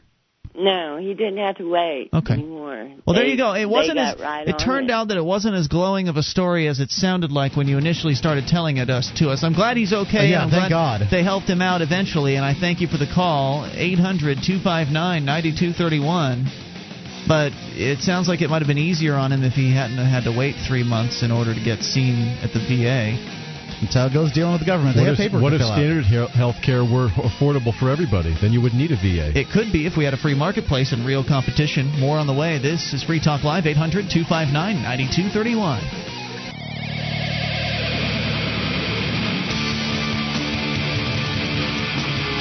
This is Free Talk Live. It's your show. You can bring up anything. Just dial the toll-free number at 800-259-9231. That is the SACL CAI toll-free line. It's Ian here with you. And Wayne? And Mark. Join us online at freetalklive.com. And the features are free on the website. And if you like the show and you're enjoying Free Talk Live, you want to help us maybe expose the show to new people, you can become an amplifier. Just head over to amp.freetalklive.com.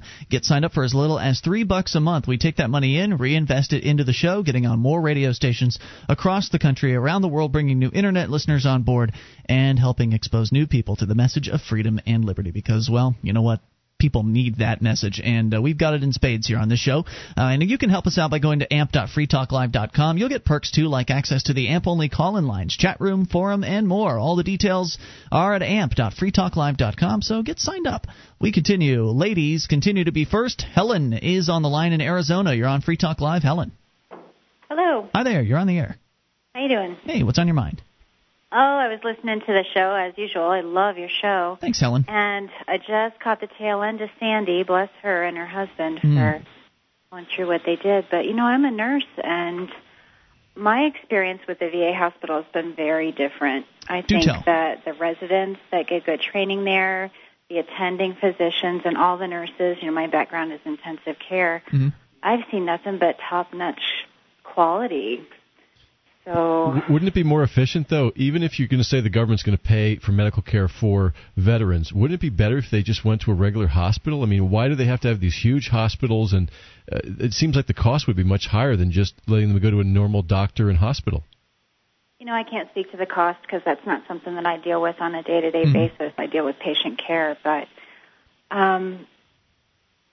I don't think that their care is any different. I've worked in both systems, and I really see no difference. Well, what about the hospital in Washington, D.C.? I can't remember the bureaucrat's name that they named it after off the top of my head, but the one that was in the news. Walter Reed, yeah. I'm not sure who Walter Reed happens to be, but what about that hospital that hit the news so heavily last year? I don't know that it has anything to do with the fact that it is a military hospital or not. I'm not military. That's not my background, and it's not a necessity to have that background to work in a hospital like that. Sure. And, you know, I think you can see great successes and some mishaps happen anywhere you go. So I don't understand. I think you're right about that, and I think the Walter Reed situation was a bit more than a mishap. I mean, we're not talking about somebody getting I didn't hear what it was. You know, I can't even. I was going to ask you to recount that. Yeah, it wasn't a rubber glove left in someone or anything like that, and which you can certainly I can see sponges left in. You know what? I bet there's a lot of sponges that people don't know left in them, and no big deal. But this was right. It can happen anywhere. It's a risk. Sure. Yeah. So but in this case, you're talking about mold growing on the walls, rooms in really dilapidated shape. To me, when I heard the news stories, it drew up the sort of sanitarium. It's kind of very third world. Right. It sounded awful when the news stories went through, and apparently several top generals get fired and. I'm not saying that there isn't a good VA hospital out there. I'm sure there are many good VA hospitals out there, but the problem is that they aren't held. Some of the administrators aren't incentivized in the same way at a VA hospital as they are at a private hospital. But to be fair, Mark, I mean maybe she's correct in her assertion or her analysis that it isn't, to her it hasn't seemed that different, and maybe it really isn't that different. I mean, you're talking about a difference between a completely socialized system, as in the VA, to a 50% socialist system. So maybe the difference isn't that significant, and of course you can find a variety of different levels of care, I'm sure, in both systems. So, I mean, if we actually had a true free market and then comparing that to the VA hospital, I think the difference would be crystal clear, but of course we don't have that. So we're really dealing with a full-on socialist healthcare system compared to a mostly socialist healthcare system. Well, good point about the comparison. But anyway, I just don't want the viewers to get the wrong impression. At least the ones that I've worked in have been right up there with the private hospitals. Very good. So, thanks for your experience, Helen. I appreciate hearing from you tonight. Thank you for the call. And some are better than others. They're not real consistent in that way. But before the government really got involved in healthcare in the 60s, healthcare was affordable. Doctors made house calls. Some of them took chickens in payment. You know, things like that. Yeah. You know, you didn't have these guys that are, raking in the dough in the same way. So the increased competition is going to result in better care for everyone. Absolutely. I mean, when you're dealing with a socialist system like the VA, you really pretty much have to count on people being just self-motivated. I mean, you really have to count on those doctors really wanting to do the right thing. And the people in those systems, to me, are going to be the people that are most self-motivated. You're going to see the best thing you can... In medicine in general. I think that people get in medicine, by and large, because they want to help people and not because they want to get rich or whatever, especially when you're talking about nurses and physicians' assistants and people like that. Those people want very much to help people because they could go do anything and make the same kind of money, and they choose to do what they choose to do. So you have this subset of people that want very badly to help people, and they're not going to be incentivized in the right way. So you're gonna have these two opposing forces, and I think that their drive to help people, that they could rise above the lack of incentive, is much really better than most people in most industries. Right, it's really a compliment to them. It's still a problem. Right, if they had the extra incentive that the free marketplace would give them with competition in the marketplace and the various other, customer service, you're wanting people to be satisfied and things like that. If you actually have the different market signals that would be coming in to a free market organization, then they would be even better performers than they currently are today. So the free market sets the bar higher and higher as there are various different entities competing. It's funny. I was talking with a guy once, and he was his wife was sick, and he said, and this guy is a real intense researcher, and he researched the hospitals in this area, New England, that had the lowest infection rates, and he found one in the Boston area. So he took his wife there, and he observed that this particular hospital, they would greet you in the parking lot and try to figure out what you needed and try to expedite you if need be. And when he went in the hospital, people were wiping off the doorknobs. I mean, it was really a well-run, well-kept hospital. And yet he was also kind of espousing maybe that socialist healthcare should come to this country. And I said, well, do you really think they're going to do all that if it's run by the government? And he thought for a second, and then I never heard another word about it again from him. Let's go to Norway and talk to Sigard, or Sigurd. I'm not sure how you pronounce it, but you're on the air. Oh, well, close enough, Which one was it? Well, Vegard is the correct one. But Zegard. All right, go ahead. You were asking about socialized medicine, right? Yes, sir. And in Norway, there's like complete socialized one-payer healthcare. And I happen to work in a hospital, so I know a little bit about it. Ah, do tell. And it is horrible. It is absolutely horrible. Give me some examples. The waste is complete in all parts of the chain, right? One thing they did here in Norway to sort of make the hospitals better was to get in this phony pricing system, right? So you sort of put a price on the head of a patient.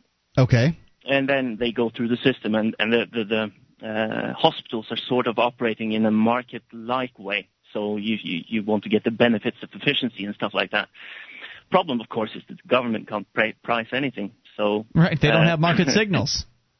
No, not at all, right? So what they do is they, at the first consultancy, they put a diagnosis on the patient, and that amount is attached to the patient, and that follows him around the system, no matter what complications you get further on, right? So if you come in for a cold and then you end up with 3 counts of cancer, the hospital gets paid for a cold. It's it's pretty crazy. Oh, and then they gosh. get their budgets adjusted like that. But Wow. I wanted to address a few of the things you were talking about. Please. Because you have a few misconceptions about it as well. Okay. Well, I agree with you completely. I'm in a free stater, so. But what I think are the misconceptions? Yeah, the motivation of the doctors in the hospitals, I think, are just fine. They're well paid and all of that, and they're sort of paid for performance, and they have sort of the same signals within the hospital. So they sort of have the same motivation in their daily work. Problem is perhaps the hospitals in themselves, that they don't need to compete for the customers, right? So, right, because they're trying to please the hospital and not the patient. Right. If I felt like there was the worst section of this whole thing would probably be the administration of the hospitals, because the pencil pushers don't have a tendency to be feet on the ground right in front of the patient, and they likely didn't get into their industry because they love their industry. Yeah. They're there, as a bureaucratic as a job. Now the doctors. One of the other ways, their major restriction is that they've been assigned essentially by the state. And I know you're calling from Norway, so if you want to call back and continue your, I would love to hear more about what you had to say about our misconceptions. So you're welcome to hold through the news or call back right before we start the next hour, because I'd love to continue this conversation. Let's put him back on hold, see what he wants to do there. So we'll continue talking about this. But one of the other things is that the doctors are assigned. You've got to be here and work here. You can't just strike out on your own and create your own practice in a situation like that. It's Free Talk Live. With your help, we can spread the message of liberty around the world. Consider becoming a Free Talk Live amplifier for just $3 a month now at amp.freetalklive.com. If you can't afford it, keep enjoying us for free. If you can spare the $3, visit amp.freetalklive.com.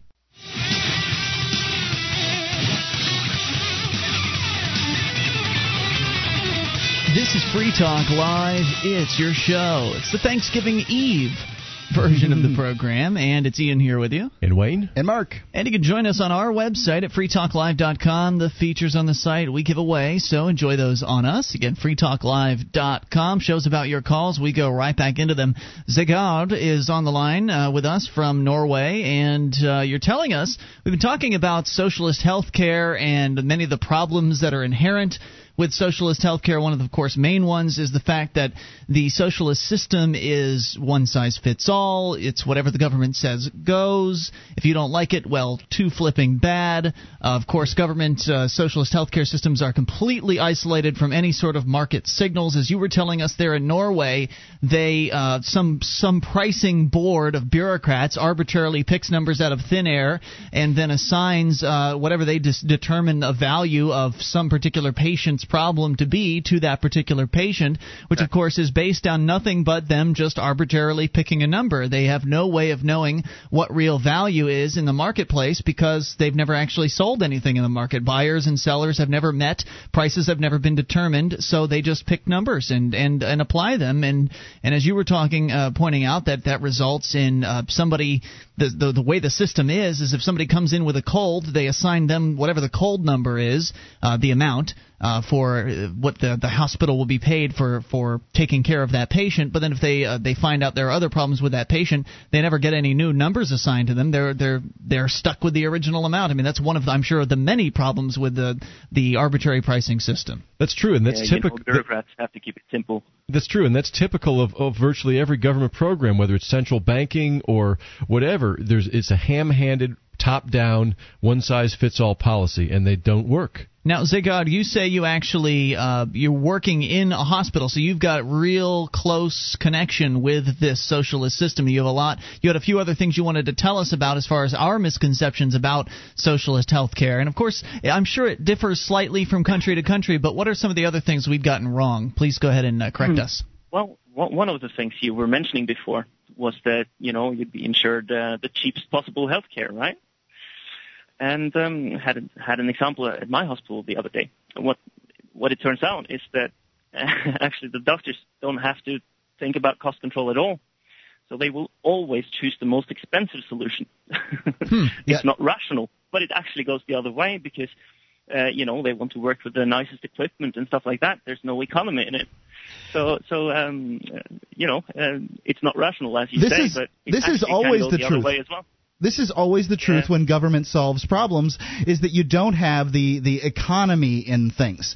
If it costs $100 or $1,000 to save me from some terrible disease, we're going to do it. If it's going to cost me $10 million or $100 million to save me from some terrible disease, well, my wife's not going to do it. She's going to say, "Oh yeah, he's a good husband." Nice knowing you. But, hey, but hold on a second, because I want to inject here. Where I'd gotten that example from was from the Canadian healthcare system, and I agree with you that when it's government, certainly the government bureaucracies have an incentive. We've seen it here in America. Whatever the bureaucracy is, it has an incentive to spend out its entire budget and then spend higher than that, so they get a bigger budget the next year. So I agree with you. Yes, that incentive or that disincentive or whatever you want to call it, that problem is definitely endemic within the governmental, whatever it is the government is handling. They want to spend. However, if government administrators are coming down with a mandate to cut costs for whatever reason, they come down with that, then there could be certain things that would suffer. And I could see that the doctors wouldn't want their X-ray machines to suffer. They want to have the best equipment, but at the same time, if they can cut costs by putting in a plastic leg as opposed to a titanium leg, I'm just pulling ideas out here. I don't know if they use plastic in a patient, but yeah, if they could cut costs on a patient, then they might actually end up doing something like that if they're under orders to cut the budget of the organization. Does that make sense?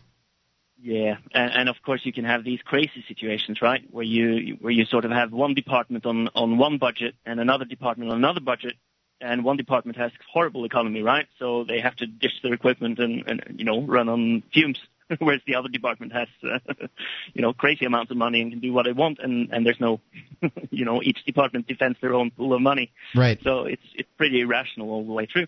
But I have a small fun fact for you. Fun fact. Okay. I'll take it as a quiz.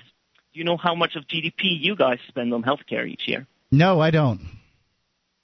15%. 15%. Do you know what Norway spends with a fully socialized healthcare system? I'm going to assume more. I would too. We spend 9%. Your system is crazy. Wow, that's amazing. It is expensive. I like private systems, but I mean, you have this combination of what is it, Medicare and Medicaid. Yep. And you have the private system. Don't confuse ours with private. Yeah. No, okay. But you have a private system with insurances that have government regulations on it, right? So they become very expensive. And then you have the public health care on top of that. Yeah, the cost of regulation. The cost of regulation must be incredibly large, and in order for the American system to be a larger percentage of the GDP, I guess having all those private entities complying with whatever the government rules are is got to be an incredible cost. And I can assure you, our system is not efficient at all. Wow, that's amazing. That's quite an eye opener. Any other thoughts for us tonight, Zegard? Yeah, I actually have. There's a little paradox between Norway and the United States that was sort of illustrated with your arrest, Ian. Yes, sir. It is the fact that your police seems very brutal.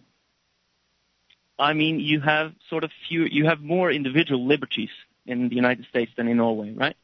Supposedly. But the fact that they actually handcuff you for no apparent reason, right? I mean, that you're no threat to anyone, right? Are you suggesting that in Norway they would not have used handcuffs or shackles in that process? It would be unheard of. Wow. There's no way that would happen. That's amazing. Because I said to them, look, I'm not going to run out on you. And they said, well, it's policy. That's their excuse for everything. Everything inhumane they do to people it's policy. That's their excuse. I've actually always wondered why that is the policy in the United States, because it sort of looks like that's the standard procedure, even though you're no risk or no nothing, right? That's what it is. They handcuff you and humiliate you, whatever they can. It wasn't always like this here, though. It wasn't always. Is that right, Wayne? Oh, yeah, it's gotten worse. In the 60s, there were some incidents like Kent State University where they shot at protesters and things like that, but we've gone through periods where the government did respect people's rights more and they weren't so heavy-handed. But we lately the screws are getting tighter here. Thank you for the call tonight. I appreciate the expertise, and as always, love hearing from our international listeners to get some real perspective on things. I mean, that was, I think, probably that call was full of perspective, I have to say. It Very is. interesting. And I love speaking with people who used to live in the former Soviet Union because they see things a lot quicker. They're like the canaries in the coal mine now here in the United States because they see this stuff going down. They can feel it coming around them again. And in fact, you had something from a former Soviet, or I guess a Soviet analyst of some sort. We're going to get to that if we get a chance. We've got to get through these phone calls here. So let's go and talk to David, listening in New York. David, you're on Free Talk Live. Hello. David, New York, going once. David in New York, going twice. Let's try Stephen in Colorado. Stephen, you are on Free Talk Live. Hello there. Stephen, going once. Hey there. Hey, Stephen. The police didn't tell you, Ian, I presume the handcuffed bit that the Norwegian guy was talking about, he was talking about you, right? Yes, when I was handcuffed after when the judge ordered me arrested or ordered me handcuffed over the first contempt of court thing when I apparently didn't sit fast enough or stand fast enough or whatever the hell it was that he wanted me to obey. They were telling me to sit and stand at this. Apparently, they were telling me to sit, but also suggesting that I stand, and it was very confusing. Well, I have to dig through the archives because, as I said, I missed all that, as I said last time I called. But anyway, what they told me when they arrested me for traffic violations was that it was for my protection as well as yours. That's what the officer said. What kind of sense does that make? I don't have it. I don't know. I don't have any idea. It's just an excuse. Did you ask him how you were being protected? No. I was a good little statist back then. I thought I deserved to be arrested. Apparently it was so you didn't choke yourself or stab yourself or something like that. I don't know if you had more, but hang on. We'll bring you back. 800-259-9231. More with Stephen and your calls as well about whatever's on your mind. You can take control of the airwaves toll free. 800-259-9231. It's Free Talk Live.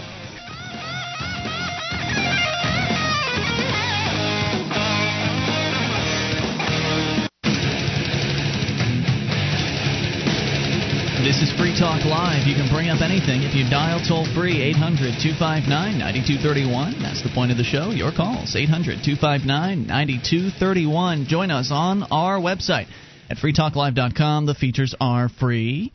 They include the wiki with over 1,800 pages created by listeners just like you. Head over to wiki.freetalklive.com and you can get interactive. It's like the listener editable version of our website, wiki.freetalklive.com. According to the Computer Privacy Handbook, normal Internet technology is the most comprehensive surveillance system ever invented.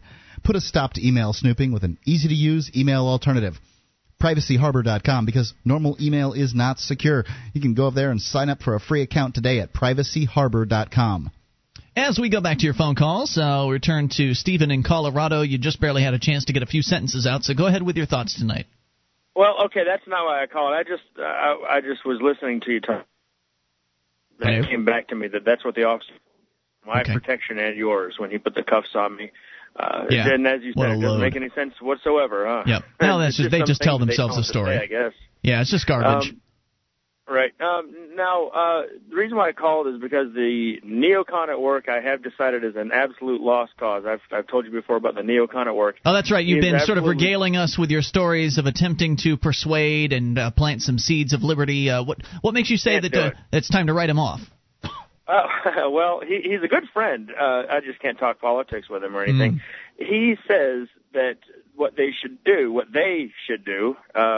is they should pass a law where it makes the auto manufacturers have some kind of system in the car to where it disallows you to crank the car if the seatbelts are not buckled. Oh boy! Did you ask him what they should do in country? What they should do about countries where seatbelts aren't mandatory and states where seatbelts aren't mandatory, because there's still one. Well, I said, well, hey, how about this? Here's even a better idea. I was just kind of joshing him. I said, how about if they instead make it a system to where if you don't click your seatbelt, it sends out an alert to all the police so they can just pick you up. How's that? Is that a better idea? Well, one of the biggest problems in the United States as far as accidents go is distracted driving. I've been thinking that there should be a soundproof box that the driver is put in with no access to a radio, no ability to see passengers because they could do sign language or something, and there could be a screaming, dying baby in the back seat. You wouldn't want the mother distracted by that, would you? Well, absolutely not. It was my understanding that neocons were very, very much warmongers, but I never really realized that they were also nanny statists at the same time. Some of them are, yeah, authoritarians. And this guy sounds like a soccer mom to me. If it comes to being mean to people, that's when they're all for the nanny state. If they, they're not for social programs necessarily. Just their type. Although I did meet somebody from England recently. I always love it when Ziggy calls, by the way. But I did meet someone from England recently who, unlike Ziggy, is just a firm believer in the state, yet calls himself a conservative. We were talking, and he said, I hate liberals. I think they should all be strung up and so forth. And I thought, well, that's kind of absurd. But anyway, I talked to the guy, and he said, I started kind of asking him his position on various things. He thinks gun control is a great idea. He thinks the socialized medicine over there is just fine. It's wonderful.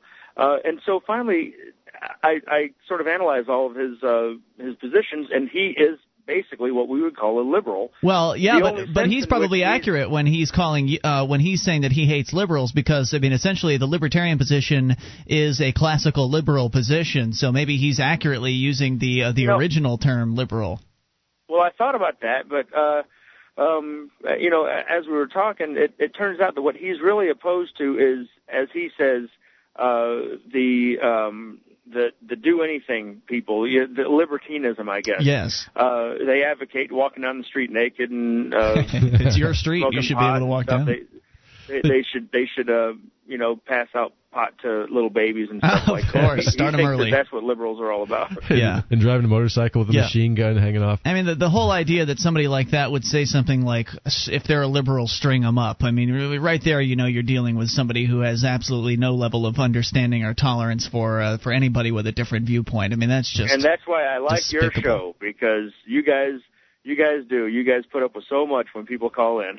Well, I thank you for calling in. I really tonight. love it when people who disagree call in. Thank you, sir. Good hearing from you, Stephen. Appreciate hearing from you tonight at 800-259-9231. Where do you go with somebody like that? I mean, if somebody tells you, I think we should string up all the liberals or all the conservatives or whatever it is they're saying. Well, you try to put them in a position. You try to put them in a position where they, one of their beliefs would be contrary to what the law might say at some particular time. Would result in them being strung up. Or the liberals get in power. Then what are you going to do? But their belief is that if they don't agree with my belief system, we should string them up. Right. They're a bunch of sick people, but you've got to show them that, look, you're never going to be in charge of the government. You're never going to be in charge of who's getting strung up. So, you enjoy eating meat, don't you? You like a good candy bar now and then. When you're talking about socialized health care, these people want to control what you eat. So that's one of the things that you can always do with those folks. Toll-free number 800-259-9231. We go to Sincere, listening on Stickam in Illinois. Sincere, you're on Free Talk Live.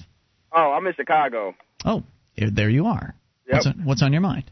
I got two things. First off, the first thing I wanted to address was everybody talking about how, you punked out because you didn't stay in jail the whole 93 days. Oh, I don't know if everyone's talking about that, but there are some critics. I just say there was a few people saying that, and my thing was, I agree with you in the whole, if you're not there, then you really can't say any, if you're, you have a lot of things that you have going on in your life that you are a talk show host. Your job is to get the message out to everyone. If you're not getting the message out to everyone, then you're not really fulfilling what you're intended to do, you know what I'm saying? Yes, and at the same time... Laura Canario, her job, what she feels like her purpose is to be a civil disobedient, and she, that's her thing. That's what she likes to do, and that's what her message is good at getting out. That's how she gets out her message. You get out your message through a radio show that you have worked on for years and years and years. Absolutely, and the fact is, I did go all the way on the court date. I didn't cooperate with that judge, and he slapped me with a 90-day sentence. It was afterwards that I decided to mitigate that. So I did make my stand, and I did as I said I would do. I did take it all the way. My thing is, I went to jail, and my thing was, I funked out and pleaded guilty to a felony, but the thing was, the maximum punishment for my felony was 6 months, and they wanted me to wait till I would still be in jail right now. I went in jail in February 2007. They wanted me to wait all the way till August 2009 to go to court to be found not guilty Speedy for trial. something that the maximum punishment was 6 months. They wanted me to sit in jail 2.5 years. I feel that was stupid. And plus, I plan on leaving the country anyway, so it doesn't matter. Wow. In my case. Was that happening in Illinois? No, that was happening in Texas. Good old racist, hang black people, Texas. Jeez. Where, they think 23% of Texas still think Obama's Muslim. And that's what brings me to my second point. Okay. You have a lot of racists on your BBS. I just wanted to bring that up. We do. Yes. Are you going in the rubber room for trolls? Hooping and hollering about how, this is my thing. Okay, we're all free staters. We all believe that the government is bad in every facet, that politicians are none but liars, and this, that, and the third. So, by that being said, you have a lot of people going on there saying, oh, I don't think Obama went to Columbia. I don't think Obama was born in this country. It wouldn't matter whether Obama really graduated from law school or he was a high school dropout. It wouldn't matter if Obama was born here or on the moon. Oh, I agree with you completely. And he's involved with government, he's still evil regardless. I'd like to point out, arguing that fact? Sincere, I'm with you, man. I'd like to point out that the BBS is not full of free staters. It's full of any random schmo that comes on the BBS. Well, I'm talking about amplifiers, though, we're saying this. There were amplifiers going along with this. And that's the thing that was bothering me. I'm like, if you're an amplifier, obviously you... Well, hang on, I'm going to bring you back. Hang on. More coming up. Free Talk Live. One of the bonuses you'll get as a Free Talk Live amplifier is access to our classic archives. For just $3 a month, you can become an amplifier, and you'll help us get on more radio stations and MP3 players. Get the details at amp.freetalklive.com. That's amp.freetalklive.com.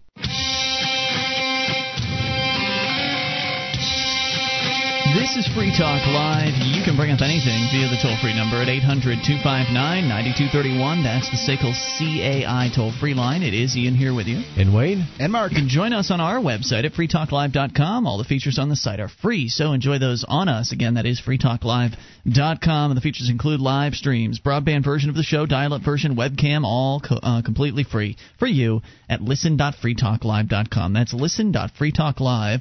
Now, if you love liberty, you should check out Bureaucrash Social. It's the place for you to connect with freedom fighters from around the world. At Bureaucrash Social, you can share your ideas, obtain resources, and document your activism, as well as find awesome videos and pictures uploaded by other crashers. Go to Bureaucrash.com to learn more and get signed up. That's Bureaucrash.com. I love that term, crasher. Bureaucrash, very cool organization. Probably one of the, I would say, probably the hippest of the liberty-oriented organizations out there right now. Let's go back to Sincere on the line from Chicago. Sincere, you were echoing some concerns, or I guess voicing some concerns about some of the people that are participating on the Free Talk Live BBS. And as I pointed out, it's an open forum. Anybody can come in there, and you were suggesting that there was a bunch of racists there. I think that there may be a handful of racists, and what we've done to sort of take care of that problem is anytime somebody posts something that's a racist thread, we dump it into one particular forum where all troll-related threads go. See, now it is Sincere. You're going in the rubber room for trolls? No, this is in issues. This is in actual issues. So you are saying that what you believe is racism is people being concerned about where Obama was born? I've just seen threads about where Obama was born, about whether he went to Columbia, about whether he really graduated from law school. And my thing was, if you're a free stater, you believe all government is inherently evil, and that whatever, that you shouldn't matter. It shouldn't matter where he was born, where he was from, what school he went to. It doesn't matter. I agree. And think about how much stuff I have to go through, how much opposition I go against trying to tell. I'm black. I'm trying to tell other black people in Chicago about how, Obama's not to be trusted because he's just another politician, when you have a lot of people who voted, the black people who voted for Obama just because he was black, which I was totally against, because that's like saying you trust every black person that comes along that's in a suit and tells you something good. Yeah, that's exactly. Want to hear, which we don't. So I just never understood that. And my thing is, and some of even your commercials on your show are racist. Like, they have racist connotations, so to speak. That's how I'm looking for racism, but it has racist connotations because I'm not going to say which advertiser, but I'm just going to say they have something to do with food. And they saying that something about the new inauguration and be prepared for when this person comes into office, but they would be having these same commercials if John McCain was elected. Or I don't know about that. I think that's a stretch. About John McCain or Sarah Palin, and the crazy stuff Sarah Palin was saying, like when at Clearwater, Florida speech, where people were yelling out the N-word, which I feel people use a little bit too freely on the BBS as well. I can't. Sincere. I hate it. I hate the N-word. If Hillary Clinton were elected president, they'd be saying the same thing. The only problem, they would be saying the same thing. And if Hillary got elected, yes, right. And well, I don't know. A lot of these organizations that advertise on this network are very anti-political in that they, I think, even if it were John McCain, would still be advertising their food storage options and things. But like they might that. not use John McCain as their sounding board. Obama, they need to stop bringing up this whole he wants to redistribute wealth. And what did Bush do? He redistributed wealth into the hands of very few people and make them extremely wealthy. I don't redistribution as well. Every president has redistributed. Reagan, with his trickle-down economy, redistributed wealth. You're absolutely right. Redistributed wealth in some way, shape, or form.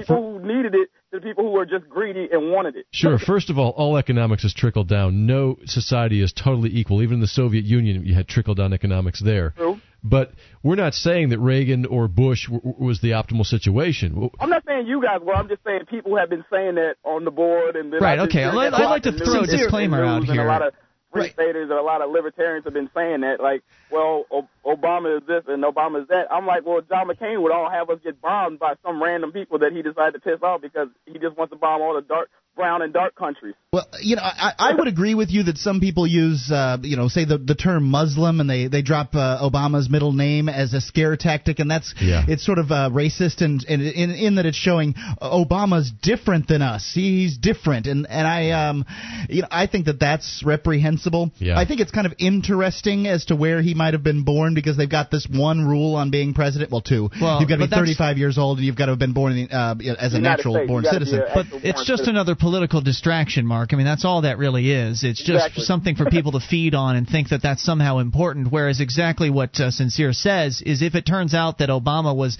not qualified and they kick him out of office, then he'll just be replaced by Joe Biden or Hillary Clinton or whatever other power-mongering sicko that they would put in instead. So really it's irrelevant who the president is. But I'd like to throw a disclaimer out about the Free Talk Live BBS. I am with you. I don't appreciate the N-word being used there. It's one of the reasons why I have a no racism policy on the forum. However, what we found was that if you ban the people that are being racist, they just find ways around the bans, and they come back, and they come back. And then you're in this endless process of trying to continually ban these people over and over again. Right. The BBS generates I'm not going to say much because I use it and work continuously because I'm black, and, it's just, I was raised around it. Like everyone said it. My mom, my dad, my grandmother, everyone. Like everybody. And I'd also like to say, my thing is, as a white person, if you're like, I don't understand why everybody feels like I use the term internet gangster, internet thugs, where you just, I can say this word because I'm on the internet. No one will say. My thing is, I really don't give those people much credit to any argument they put up because I know these same people would never yell it in the room full of black people. Absolutely. They would never say it out in public. They would never use it anywhere outside of the comfort of very, very close friends. Right. What we have done, I'd like to point out that what we've done to allow people to help sculpt their BBS-going experience at bbs.freetalklive.com is we do have ignore buttons, so people can click ignore on anybody they don't want to hear. You can also, if you create a thread and you are an amplifier, you have the ability to delete unwanted replies. So if somebody starts replying in ways that you don't think are appropriate, you can just delete those replies from your thread, and eventually they'll give up because they don't want to spend all that time replying if they're just going to have their words deleted right out from under them. So we've got some things that are in place that'll sort of help mitigate that. Plus we have the troll zone where if an offensive thread is identified, it will be dropped into that troll zone to try to help keep the forum as clean as possible. But I'd like to come to the defense of some of the people that are talking about the things that you are concerned with here, about this minutia about Obama, for instance. And I think that what you're looking at, you said that some of them were amplifiers. You didn't say that the racists were amplifiers. You just said that some of the people that were caught up on like where Obama was born are amplifiers. Am I correct in that you're very analysis? Correct. Okay, so I'd like to come to the defense of these folks. In order to become a Free Talk Live amplifier, you don't have to be a free stater, and I think you use the term free stater sort of interchangeably with somebody that loves liberty, and there is a clear difference. That's true.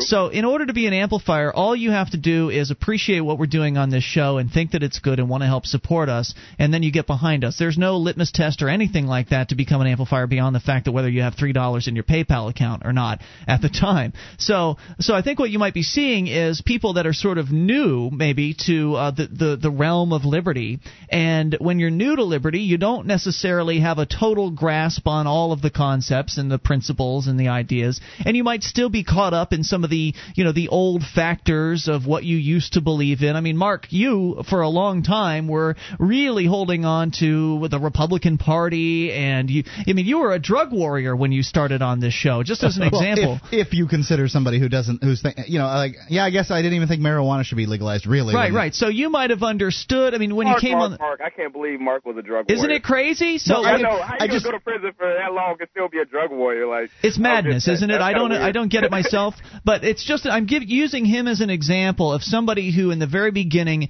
you might have been able to see what liberty kind of was, like get the principle in your head. You might have understood it. I understood small government. Right. You didn't really understand the application, and you might have been more caught up with some of the political things like, how many houses does McCain have versus Obama have, or whatever some of these distractions are. Where was Obama born? Where was McCain born? Whatever all that nonsense is. That brings up another thing. A lot of people are saying, Obama's going to legalize all drugs. Obama's probably smoking a blunt right now. I'm like, does anybody remember the fact that Senator McCain was a pill popper like Rush Limbaugh was? No one brings these things up. Nobody's even talking. Obama or McCain, neither of them mentioned drugs in their campaigns, and they're total, obviously, drug warriors. If he was interested in legalizing anything, he would have brought it up during his campaign and gotten a lot of support, I think, for it. I thank you, Sincere, for the call tonight and the discussion. Always good hearing from you. 800-259-9231 is the SACL CAI toll-free line. And if you're on the line, we will try to get to you here in moments. This is your show. You can take control of the airwaves. It's Free Talk Live.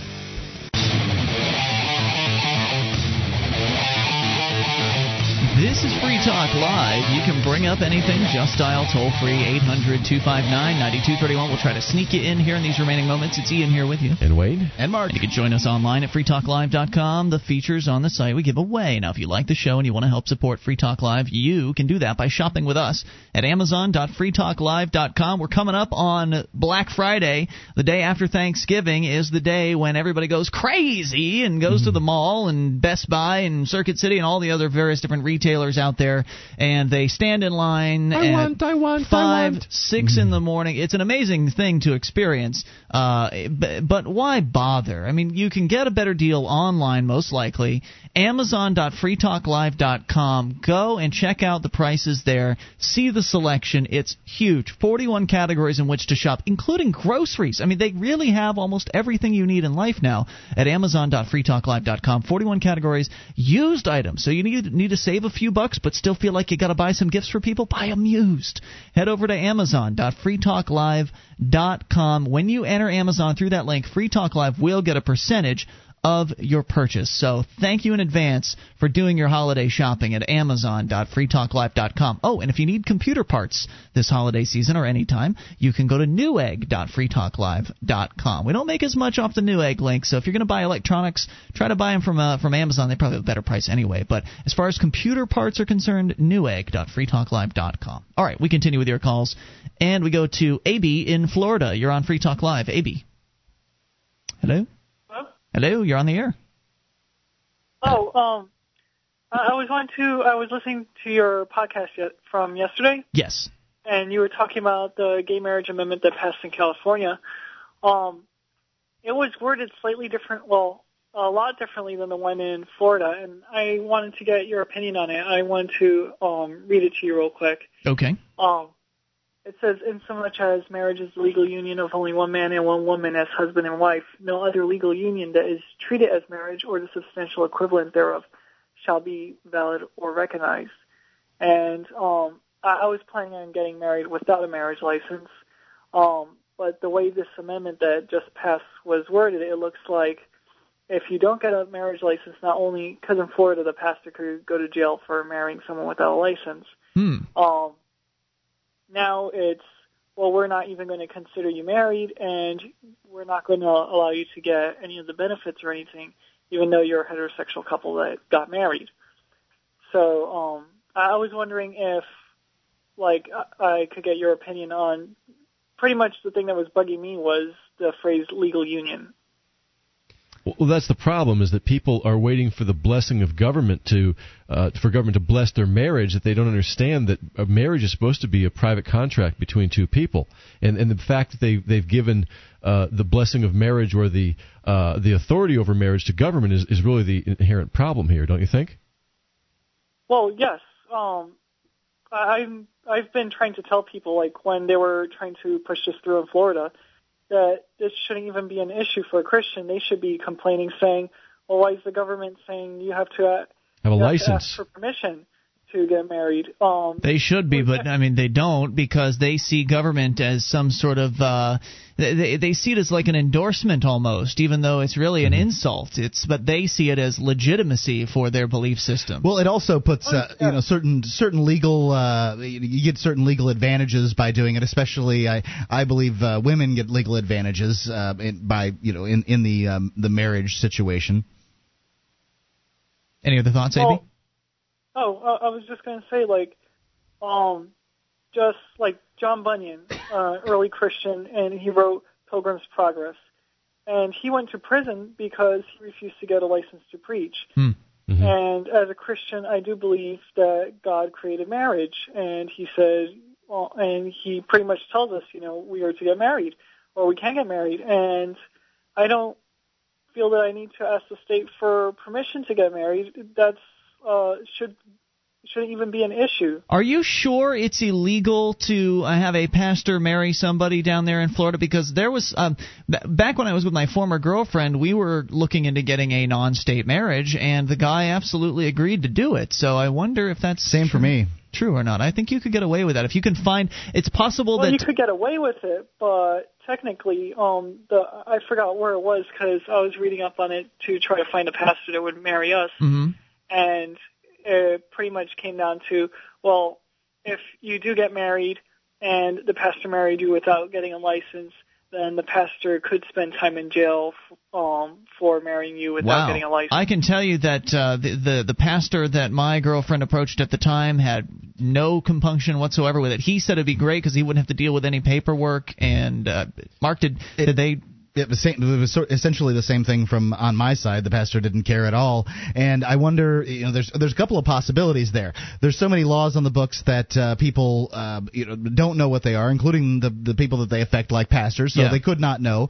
Secondly, you could have asked some bureaucrat somewhere who could have said, bureaucrats say anything when you get them on the phone in the government. That's right. And they'll say that's illegal. Well, they're not lawyers, right? Well, they want the money. And even if they were lawyers, lawyers don't necessarily know the law. There's so many laws, no one can know them.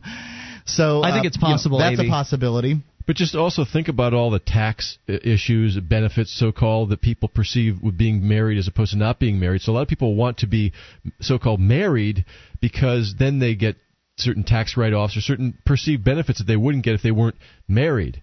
State marriage, I mean. And in the old days, remember the movie Braveheart where he married that woman privately so that the king's guys couldn't have a piece of his wife? Yeah.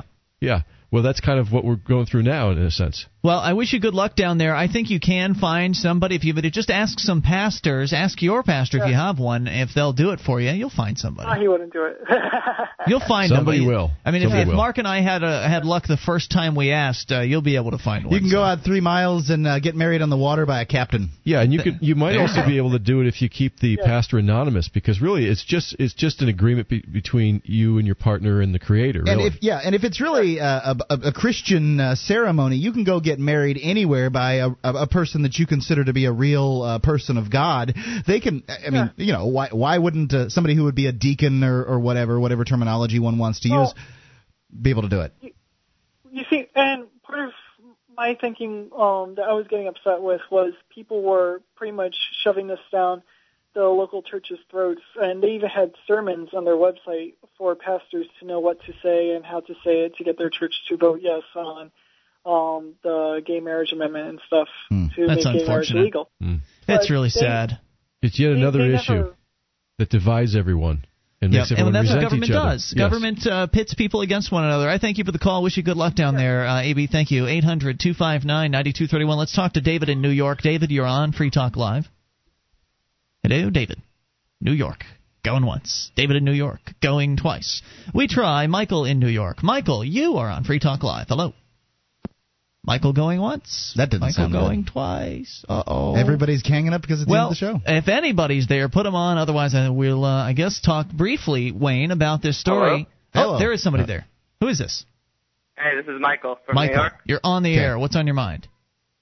I was just listening to your podcast about money and gold standard and everything, like 2 days ago. Yes, sir. And, well, basically my question was, like, if you went to the gold standard that was non-governmental, how would you, like, decide the price of the currency, really? The market would decide. Mm-hmm. Right. It's essentially, for one, how is it decided now? If it was a free market in money, we wouldn't go to a gold standard. Although gold likely would be a medium of exchange, because it's mobile and valuable and things like that, as would platinum and silver and all kinds of other things. It's essentially the market would decide, and you'd have market competing currencies of various different flavors, whether it be hard metals or various other different things. Labor could be a factor. Right. So the market would decide what the best currencies were, and there would still be alternate currencies in effect. And buyers and sellers would meet on price. The internet communication would play a huge role in this. People would be able to get feedback in real time like they do now on gold and silver prices. So that's what you'd find. Right. Well, I'm a commodity broker, so I just had a question. I thought you were going to say that really about stability. Because, for example, let's say I'm an employer, right? And gold is like 800 now, but I'll round it to like 1,000 to make it easier. Okay. So if gold's 1,000 and I had to buy gold previously to pay my employers, and my employees, and now it went down, right? By the time I pay them, then I lost money. How would you deal with that inefficiency? Well, because you could be paying them in ounces rather than in dollars. That's true, and you're sort of looking at the valuation in dollars, which wouldn't exist. Plus, you're also ignoring the fact that we're talking about a situation where there are multiple currencies, and one of the factors that's going to be an attractive factor about a currency is stability, I think. I mean, one of the reasons why people are going to want to save money in whatever X currency is because they know it's not going to be too crazy as far as its volatility. I wish we had more time. We don't. Thank you for the call. And I wish we had time to talk about your story, Wayne, where a Russian, some sort of expert analyst, is looking at things and saying, as he said a decade ago, that it's about time for the U.S. to break up. And it is about damn time. What the hell's taking so long? We'll see you tomorrow night. Yes, we will be live on Thanksgiving. See you then and online in the meantime at freetalklive.com. DVD, books, music, instruments, periodicals, computers, software, electronic, photo, cell phone, office product, home and garden, bed and bath, furniture, kitchen, pet supply, automotive, hardware, apparel, shoes, jewelry, grocery, healthcare, sports and outdoors, toys, games, used, and more. It's a department store at your fingertips. Amazon.freetalklive.com. Get all your shopping done, a great deal, delivery to your door, and a percentage of your purchase will go to Free Talk Live when you enter Amazon through Amazon.freetalklive.com.